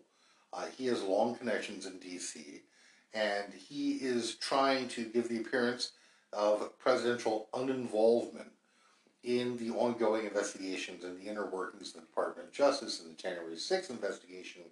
But again, he himself probably knows some things, right? And I think that the reason why I'm going through this litany of developments over the last 6 weeks is precisely because there's a change in tone. And I believe that is building to something end of September through to October, where we're going to see events happen rather rapidly. Again, the worst October surprise in history. It's not a surprise, right? This is not a surprise, ought not be a surprise to anyone, and yet I do believe that it is going to proceed and rather tellingly, and may affect the midterm elections. Also, another story from August 12th that you may have missed because, again, so much has been happening. Sorry, this is August 9th. The D.C. U.S. Court of Appeals ruled that the IRS must hand Trump tax returns from 2015 to 2020 over to the House Ways and Means Committee. Also on August 9th, Scott Perry said that the FBI had a search warrant for his phone. So they took his phone and they got a copy of that. So one of 10 individuals that we know that the FBI has taken the data from their phones. August 11th, Trump invoked the Fifth Amendment in a deposition in the office of Letitia James in the asset valuation case in New York. And again, why is this important? You're not allowed to keep double books. You're not allowed to use one valuation of assets for the purposes of representing yourself to your creditors, and another valuation of assets for the purposes of paying the tax man. And that's exactly what Trump is accused of doing. On August 11th, same date, there was the Ricky Schiffer attack on the Cincinnati FBI office. And again, the same day, we had the response from Merrick Garland. And I believe that this was one of the things that really, not on the schedule, right? I think Garland didn't necessarily want to give that speech. It's not in keeping with how he's run this whole thing. But on the other hand, if you attack FBI agents, and if there's this possibility that FBI agents are going to be attacked around the country, the Attorney General is going to do something about it.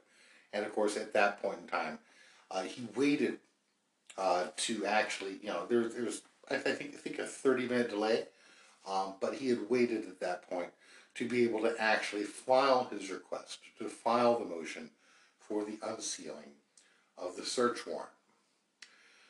On August 11th, the Wall Street Journal reports that the Mar-a-Lago search was based on information from an informant.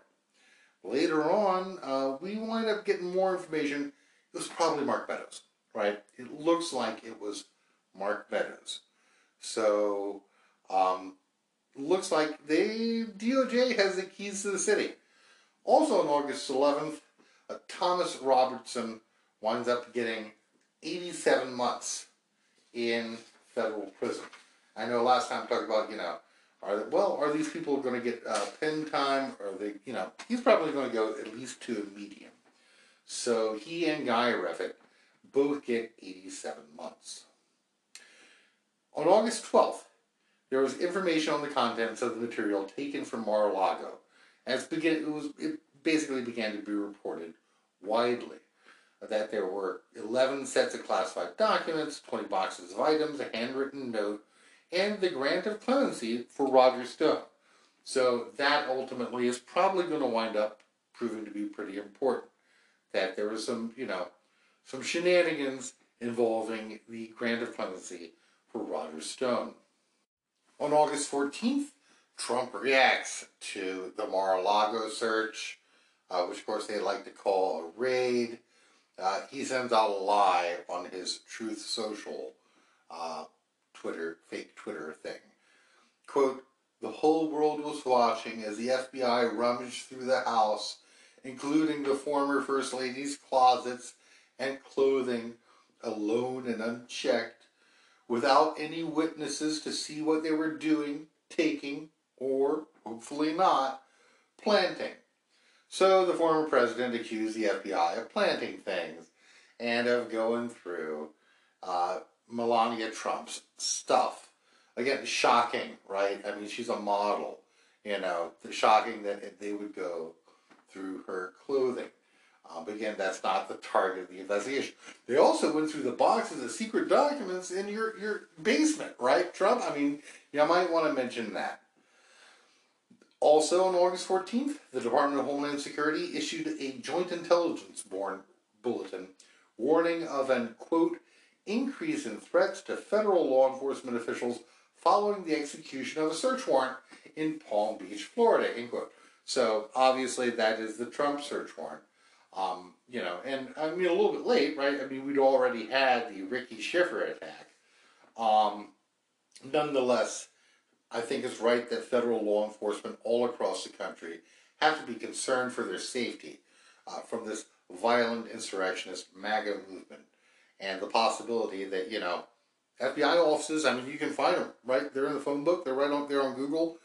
And there's going to be a certain number of, radicals, right?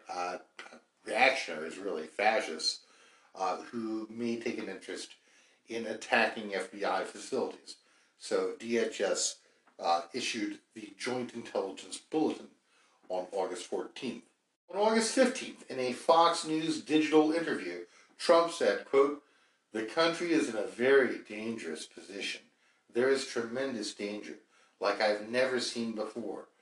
Over all of the scams, and this new one, years of scams and witch hunts, and now this," end quote. So, pretty much just a kind of a shame if anything would happen to this country. Nice country you got there. A shame if anything would happen to it, right? I mean, this is straight mafia talk here. Shame, I mean, it's just basically just threatening the entire country if they continue to go after his lawless acts. He also made a further claim, quote, "I will do whatever I can to help the country," end quote. Well, okay, but perhaps you shouldn't threaten everybody, right? He also called the warrant a, quote, "sneak attack." It's not a sneak attack. It's a warrant, right? This isn't Pearl Harbor. This was the service of a warrant like 18 months late that you really ought to have expected. He claimed, quote, "The temperature has to be brought down in the country. If it isn't, terrible things are going to happen," end quote. So, I mean, obviously the way for a temperature to be brought down is for him to explicitly say that it wasn't a sneak attack. This is the rule of law in action. Law enforcement, he may not like it, but they're doing their job. Instead, he is egging his supporters on and, raising the specter of political violence as a kind of a shield to try to protect himself, right? And I might add, this isn't the first time that the far right has done this, right? I mean, the reason why Stewart Rhodes was able to have all these standoffs with the federal government is because they were afraid of another Waco. They were afraid of another Ruby Ridge. So, there's a possibility that this strategy might work. I don't think so, though. But, again, basically just threatening people with far-right political violence if law enforcement continues to pursue their investigations of January 6th and all the other related matters. On August 16th, the New York Times reported that Pat Cipollone and Pat Philbin had been interviewed by federal authorities, and that Philbin had been interviewed in the spring. And both of these interviews pertain to the classified documents case. So, what's the source? Well, was it Meadows? Was it Cipollone and Philbin? Could there be multiple sources? With that amount of material, it would be unsurprising if multiple people who are now cooperating noted that Trump was moving massive amounts of material out of the White House to somewhere, right? Now, I might want to add, I'm going to add, and this is, perhaps a bit more speculative, but again, if you look at Exhibit 10, on November 9th, 2020, they were talking about declassifying everything. Eric Trump was talking about declassifying everything. And so it could well be that many of the documents that were removed were done as a kind of an insurance policy. If you follow up on my crimes, I'll take these documents and declassify them, or I will give them to our enemies. Again, it has always seemed to me to be a kind of an underwear gnomes kind of a thing, right? Steal the underpants, step 2, question mark, step 3, profit. There's always been this missing leg, but somehow Trump seems to feel that this material is some kind of protection for him. Well, it hasn't really worked out that way. In fact, it has been an incrimination of him. But nonetheless, I personally think that this is more tightly related to January 6th than many people, seem to have indicated, right? I mean, the secret executive orders and national security directives, for example, Phil Waldron's plan, these all involved secret and classified techniques and means and capabilities. And so there is a possibility that, some of the stuff regarding executive orders and seizing all the voting machines, some of that stuff may be related to January 6th. It might not all be like nuclear secrets and things of that nature. Some of it could be related to January 6th. So there's many different categories. Could just be that he is a kind of a pack rat, just takes everything. I think is probably more strategic than that he was taking things on a targeted basis. Perhaps some of it is kind of insurance, right? Embarrassing secrets, or national security secrets that Trump wouldn't want to, the government or the so-called deep state wouldn't want to get in the hands of our nation's enemies. But some of it could just be directly related to things such as, using the military intelligence infrastructure of the country to attack democracy, which again was part of Phil Waldron's plan to overturn the election in 2020. In also, same date, August 16th, the FBI returned Trump's passports. On August 17th, Mike Pence spoke in New Hampshire. I mentioned this during the Bigfoot interview. Quote, "The Republican Party stands with the men and women who stand on the thin blue line at the federal, state, and local level, and these attacks on the FBI must stop." End quote. Again, Mike Pence, complete Trumpist weasel. He could be someone who stands up. He could be someone who, he knows he ought to know he's never going to be president. He ought to, have, at long last, some decency, at last reclaim, some kind of sense of patriotism. But he's not. But nonetheless, in that moment, similar to what happened in the wake of January 6th and on January 6th itself, he had an apparent moment of clarity and said that Trumpists shouldn't attack the FBI. Also on August 17th, Rudy Giuliani testified before the Fulton County grand jury in the Georgia election case. Of course, Rudy Giuliani set up the call, the so-called perfect call, right? There was a perfect call in Ukraine, Zelensky, and there was, of course, Trump calls everything, it's perfect. No, it wasn't perfect. You're not allowed to threaten the state officials, to get your way if you lose an election. Also on August 17th, Alan Weisselberg pleaded in the Trump Organization tax fraud case, agreeing to testify at trial in the Trump Organization case. So yet another example of someone who, another vulnerability, if you will, to the Trump camp. Even if, in this instance, it pertains more to the Trump Organization than to any misconduct by Donald Trump himself. Various family members may have more exposure than Trump himself has. Nonetheless, it's significant. On August 20th, the New York Post carried a story claiming that Trump will announce his 2024 candidacy after the midterms, citing a person in Trump's orbit. Ordinarily wouldn't cite the Post, except they might have some good sources in Trump world. And so it's entirely possible, right? I mean, Trump probably thinks that being a candidate means it's a get-out-of-jail-free card and you don't get investigated anymore. So he declared that's what I think he declared immediately, following the inauguration in 2017, that he would run again in 2020. So this would be very much in keeping with prior practice in any event, whatever his motivations. Also on August 20th, the New York Times reported that, quote, an associate of Rudy Giuliani tried to pass a note to Trump asking for a general pardon, for Giuliani and for Rudy Giuliani to be awarded the Presidential Medal of Freedom sometime after January 6th. This associate, one Maria Ryan, was unsuccessful in her effort to pass a note to the president, and with the message being intercepted by Bernie Kerik. So again, significant, pardons all around, but they're reduced to passing notes saying, "Please pardon my boss." Kind of ridiculous.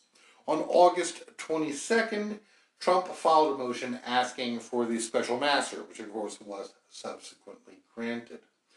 August 23rd, Governor Whitmer of Michigan, her kidnapping plotters were convicted in the Michigan kidnapping plot. August 26th, Judge Reinhart ordered the redacted search warrant in the Mar-a-Lago case to be unsealed. So, and then there are large sections of redactions, right?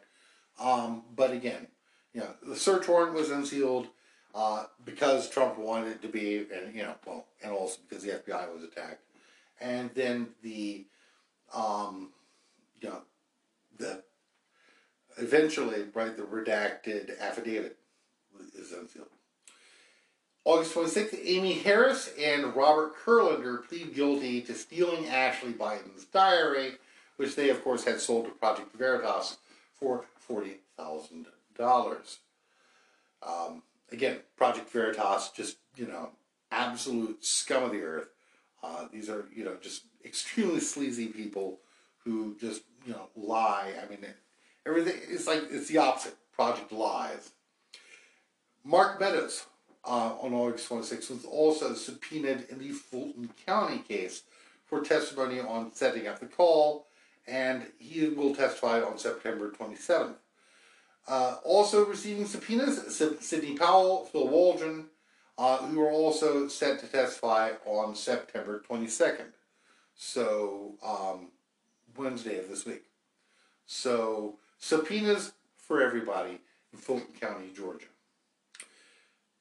More subpoenas in Fulton County were issued to John Eastman, Cleta Mitchell, and Jody Heiss. So there's a lot going on. Federal, New York, you got state cases going on in Georgia. Just so much criminality to investigate, and so many different, that's one of the virtues of our federal system, right? If you commit a crime this massive at the state, federal, and local level, There are lots of different jurisdictions who are going to have responsibility. On August 27th, the Department of Justice released the redacted affidavit for the search at Mar-a-Lago. Also, on August 27th, President Joe Biden, reacted to the former President Trump's claims. Quote, "Well, I just want you to know that I've declassified everything in the world." Again, responding to this absurd claim that Trump had declassified everything. Quote, "I'm the president. I can do it all. Come on. Declassified everything? I'm not going to comment because I don't know the details. I don't even want to know. I'll let the Justice Department take care of it." End quote. So he does know. He knows it's ridiculous. He knows that Trump didn't do what he ought to have done to declassify anything, let alone everything. But he decided at this point to make a comment about it. Again, Biden is much more directly confronting the situation that is being faced by Trump than he has been in the past, right? He's talking about extreme MAGA Republicans. He's talking directly to what's happening with regard to Donald Trump's criminal liability. And I think that, again, that marks the end of the beginning. That we are entering a new phase, once again, in the prosecution of potentially the inner circle of Donald J. Trump and Donald Trump himself. On August 28th, Judge Cannon ruled that she intended to appoint a special master in the Mar-a-Lago stolen documents case. Ultimately winds up being Judge Dearie, who is the one judge who, many people feel might be, I don't know. I mean, the fact that Trump finds him acceptable, kind of suspicious. But there's also the issue of a possible conflict that he might face, which would be cause for further delay. So maybe that's why he was acceptable to Trump. In any event, the delaying tactic with Eileen Cannon continued apace. August 30th, the FBI filter team concluded their work on documents containing possibly privileged information, identifying a limited set of documents that would be subject to such privilege. So there's lots of different categories of documents. Basically, though, the FBI has seen the documents by now. And so, you've got your special master and what have you. But ultimately, this stuff is all going to wind up as evidence. Also on August 30th, Biden spoke in Wilkes-Barre, Pennsylvania. I'm never sure. Is it Wilkes-Barre or Wilkes-Barre? He said, quote, "And look, we're in a situation where, to this day, the MAGA Republicans in Congress defend the mob that stormed the Capitol on January 6th. Defend them. You all saw it. I don't care how frustrated you are." End quote. So, again, Biden keeps talking about these extremist MAGA Republicans in a way that he hadn't been doing heretofore. August 31st, Trump's attorneys claimed the government, quote, "gratuitously included a photograph of allegedly classified materials pulled from a container and spread across the floor for dramatic effect." This, of course, happened in response to their own request to release that material, right? And it wasn't for dramatic effect. It's to show the documents in the place where they were found, to show what different documents they were. This is a normal thing. If you've ever watched Forensic Files, this is a thing that happens in criminal investigations. They took photographs of the evidence, and they decided to include just one of the photographs of the evidence in the place where it was found. And, Trump's attorneys have a hissy fit about it because they apparently have never litigated a criminal case before. September 1st, Joe Biden delivers his Soul of America speech at Independence Hall in Philadelphia, which I think is a kind of a turning point. So Biden was resolute in his defense of democracy, and I know I talked about that in the Bigfoot interview, but I won't give that, won't go into that too much here. But again, turning the corner, saying, look, this isn't just about an election. This is about the defense of democracy itself. The extreme MAGA Republicans, to use his phrase, just fascists, to use my phrase, not semi-fascists, fascists, are out to end democracy in America. Also on September 1st, Kelly Sorrell, who I've mentioned here many times, was charged, perhaps to prevent her from offering testimony in the Oath Keepers case, perhaps for other reasons. September 3rd, the government discloses that 90 empty classified folders were found at Mar-a-Lago. So, what are the contents? Well, the contents are on the folders, right? You can it's written. I mean, these folders are not blank vanilla folders. They have descriptions of the contents. So the government knows what was in those folders. And the question is, what happened to them? Right? Trump's not going to just retain the empty folders. Something happened to those documents. And with people like Pat Cipollone, Pat Philbin, and apparently Mark Meadows offering their testimony on this, I think the government probably has some idea what happened to the materials in those empty folders. On September 4th, Trump called Biden an enemy of the state, also in Wilkes-Barre, Pennsylvania. Kind of odd that they are in this particular town within days of one another. But, the German term for treason is Staatsfeindlichkeit, to be an enemy of the state. And, here, Trump is saying that Biden is a traitor, an enemy of the state. Well, that's ludicrous, right? Trump, is the actual enemy of the state. He hoped to dismantle the state. Steve Bannon's goal was the dismantling of, quote, the administrative state, the state itself, per se. And so, every accusation is a confession. On September 5th, Eileen Cannon grants the special master that her master, Trump, had asked for. Also, Biden spoke on Labor Day in Milwaukee. I talked about that during the interview with Bigfoot. Again, I thought he did well on, basically speaking off the cuff. And the moment of the interjection of the heckler was kind of perfect. Biden's about to talk about extreme MAGA Republicans, and boom, one of them shows up there and tries to heckle him in person. And Biden's like, no. Just let him go, right? Which stands in marked contrast, of course, to Trump, who'd be like, yeah, beat the fuck out of that guy. Following day, September 6th, Couy Griffin was ruled disqualified from office on the basis of the 14th Amendment, enacted that following the Civil War. Basically, if you take part in rebellion or insurrection against the United States, you don't get to hold elected office anymore, whether it be county commission or president of the United States. So that's a thing that's happened, and maybe this is going to happen to other elected officials who supported the January 6th insurrection. We'll see. Also on September 6th, the first reports that foreign nuclear capabilities were reported found at Mar-a-Lago.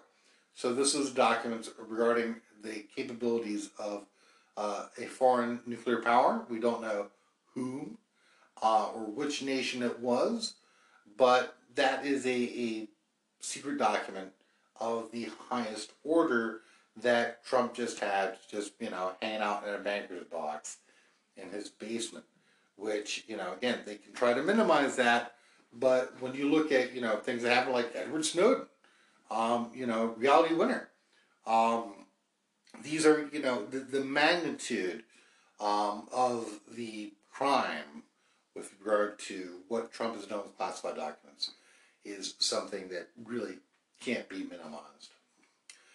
Also, two men working for Sullivan Strickler, a firm hired by Sidney Powell, were reported for the first time to have been seen on security footage entering the Coffee County election office in Georgia twice in January 2021.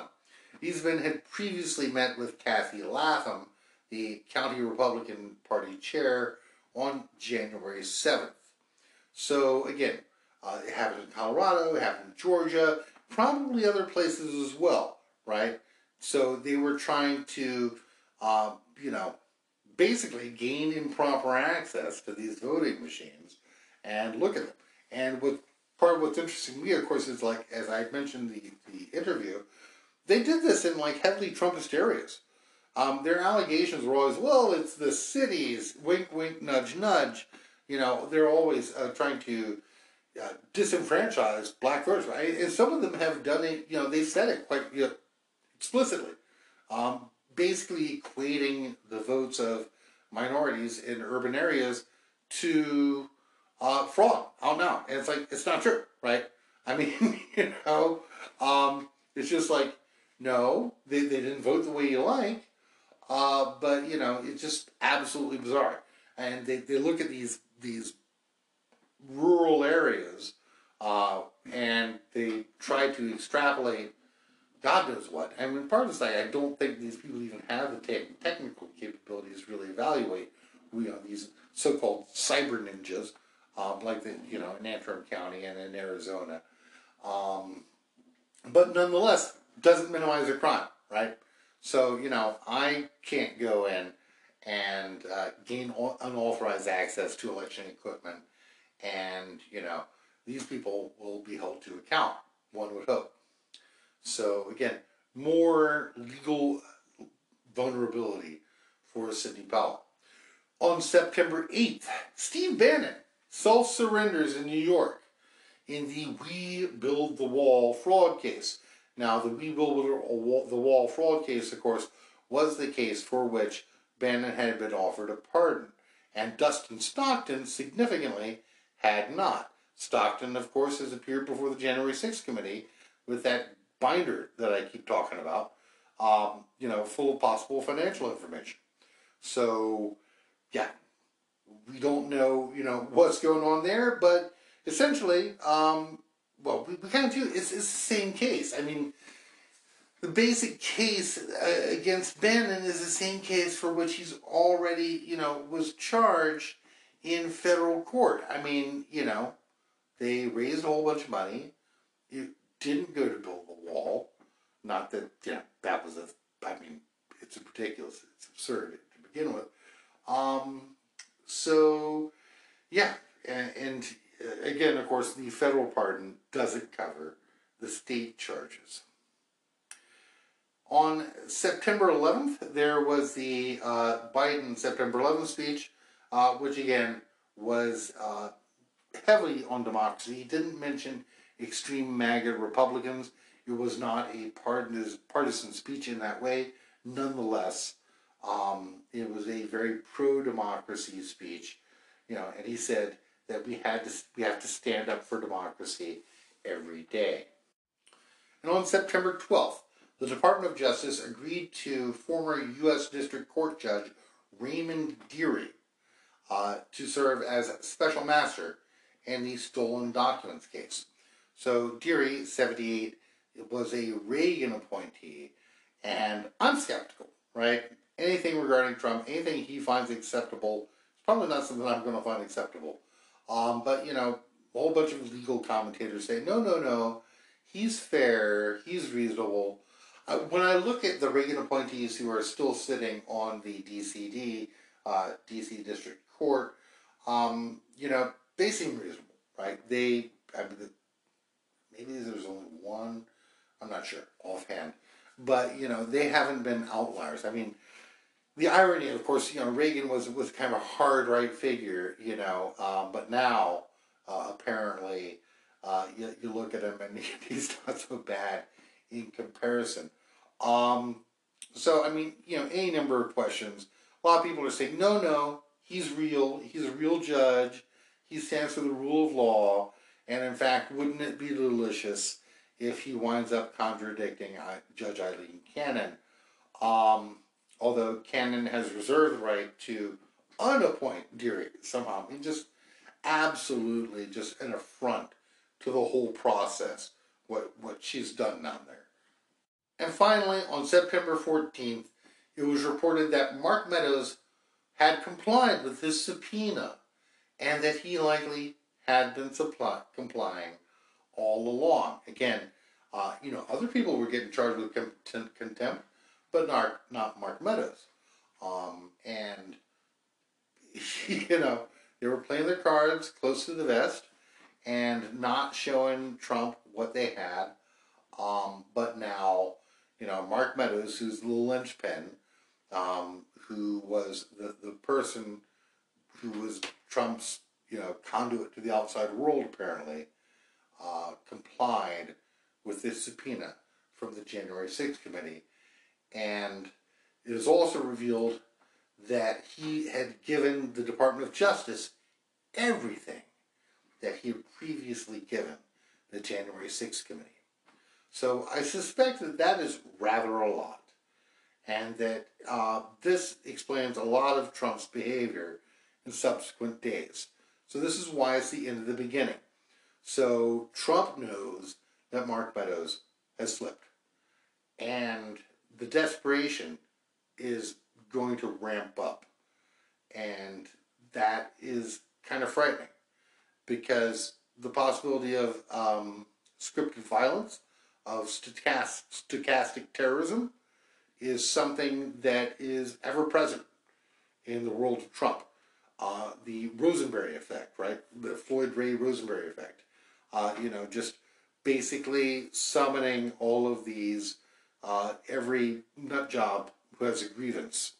I don't mean that in a way that's pejorative with regard to mental health, but I mean, yeah, just basically saying, well, if you just summoning the mob, getting them to attack the FBI, getting them to attack Congress, getting them to attack the courts.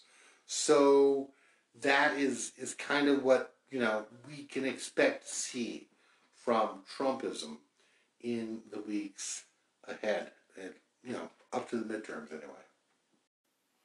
So that's why I think that we are at the end of the beginning. We are closing in to the hub of this hub and spoke conspiracy.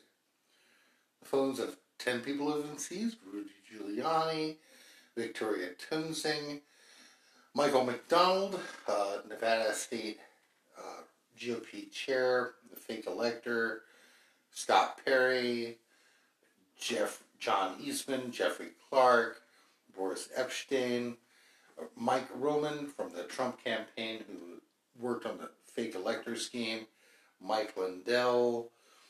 All these people's phones have been seized. And something like, according to various reports, 40 different grand jury subpoenas have been served. So again, the timeline is all moving apace. That October looks to be a very busy month. We've had the Secret Service story, and all that appears, it appears as though some of those texts have been recovered. Not all of them. It's been reported variously. I believe that some of them, I do believe that some of them, perhaps the most incriminating texts, have been, quite frankly, there's been obstruction of justice at the Secret Service. And that should be a concern, or at least something that ought to be investigated. So, Steve Bannon's story that 35 high-ranking MAGA people, were served, appears to have been true. And there's, all these different targets, right?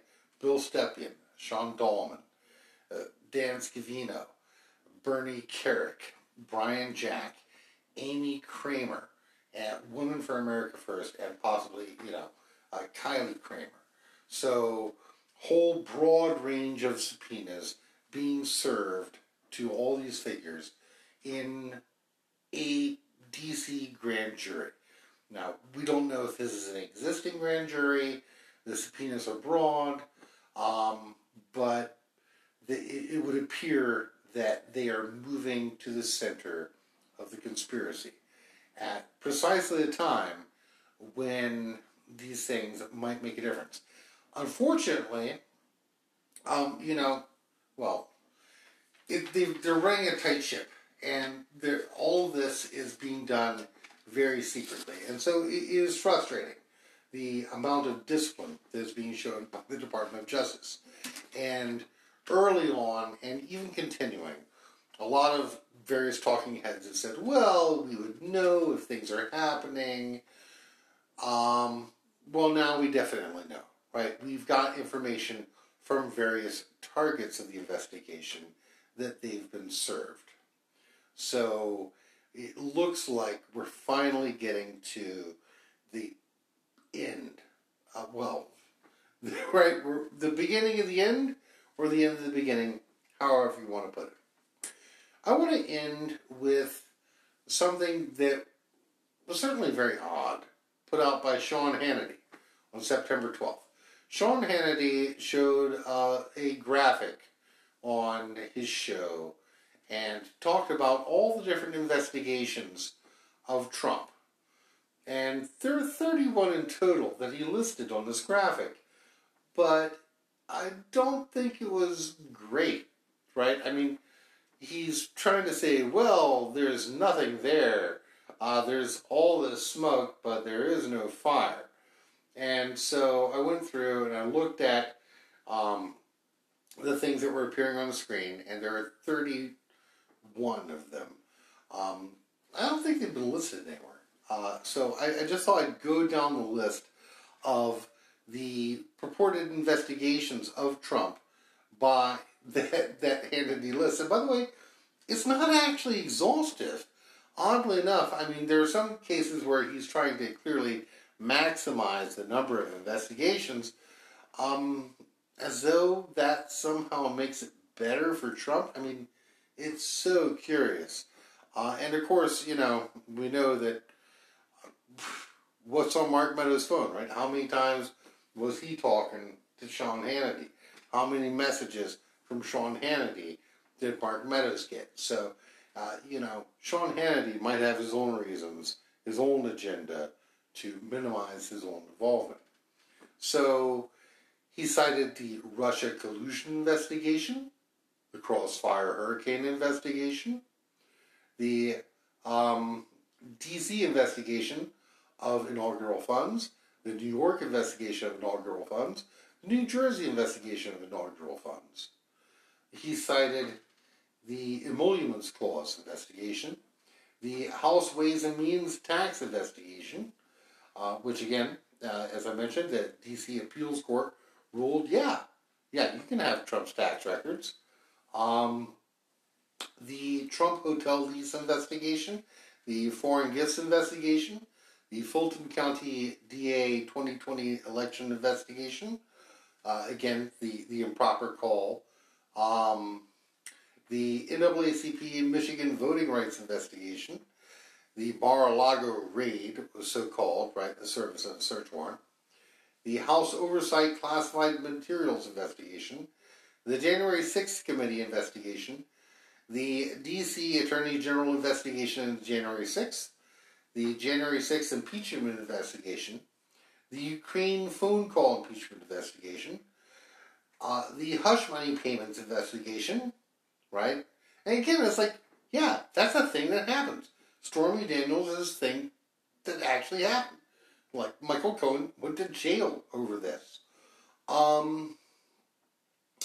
The Michael Cohen pardon investigation, the Save America PAC investigation, the White House security clearance investigation, the Trump net worth investigation in the House, the use of private email by Jared and Ivanka, the investigation into communications with Putin, the possible money laundering investigation, the Saudi Arabia nuclear venture investigation, the New York Attorney General Trump property values investigation. By the way, that's fraud, right? I mean, he's providing fake property values to the tax officials and a different set of values to his bankers. The Manhattan District Attorney investigation into Trump property values, the Westchester District Attorney investigation into Trump property values, the Trump SPAC, True Social investigation, right? His crazy scheme to fund his fake Twitter operation. And 31, the inflated insurance claims investigation.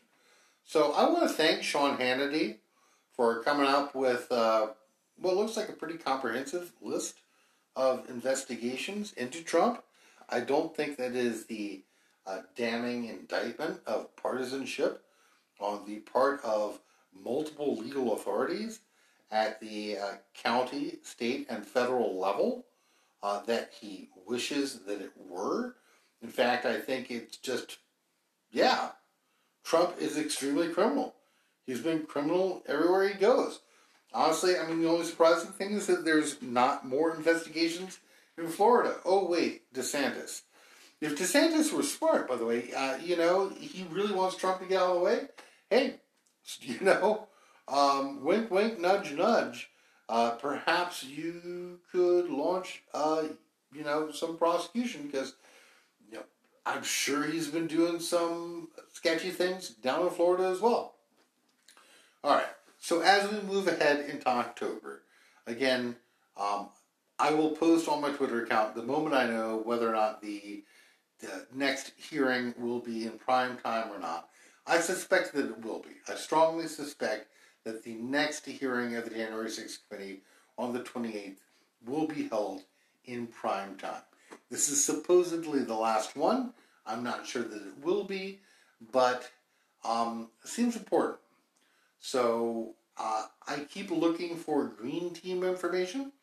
I keep looking for information with regard to direct links to violent attackers, and I think that they are holding these things close to the vest. So I don't know to what extent they are going to reserve this for the Department of Justice, or whether or not they are going to reserve this for a kind of a slam dunk October surprise in late September. And in the event, watch also very carefully the Oath Keepers case. I will be watching that very closely as well. It is obviously important. There is a reason why the Department of Justice has moved with very serious charges against the Oath Keepers. Okay, so a lot is happening. I want to thank you so much for your listenership, and I will try to keep you apprised as future developments occur.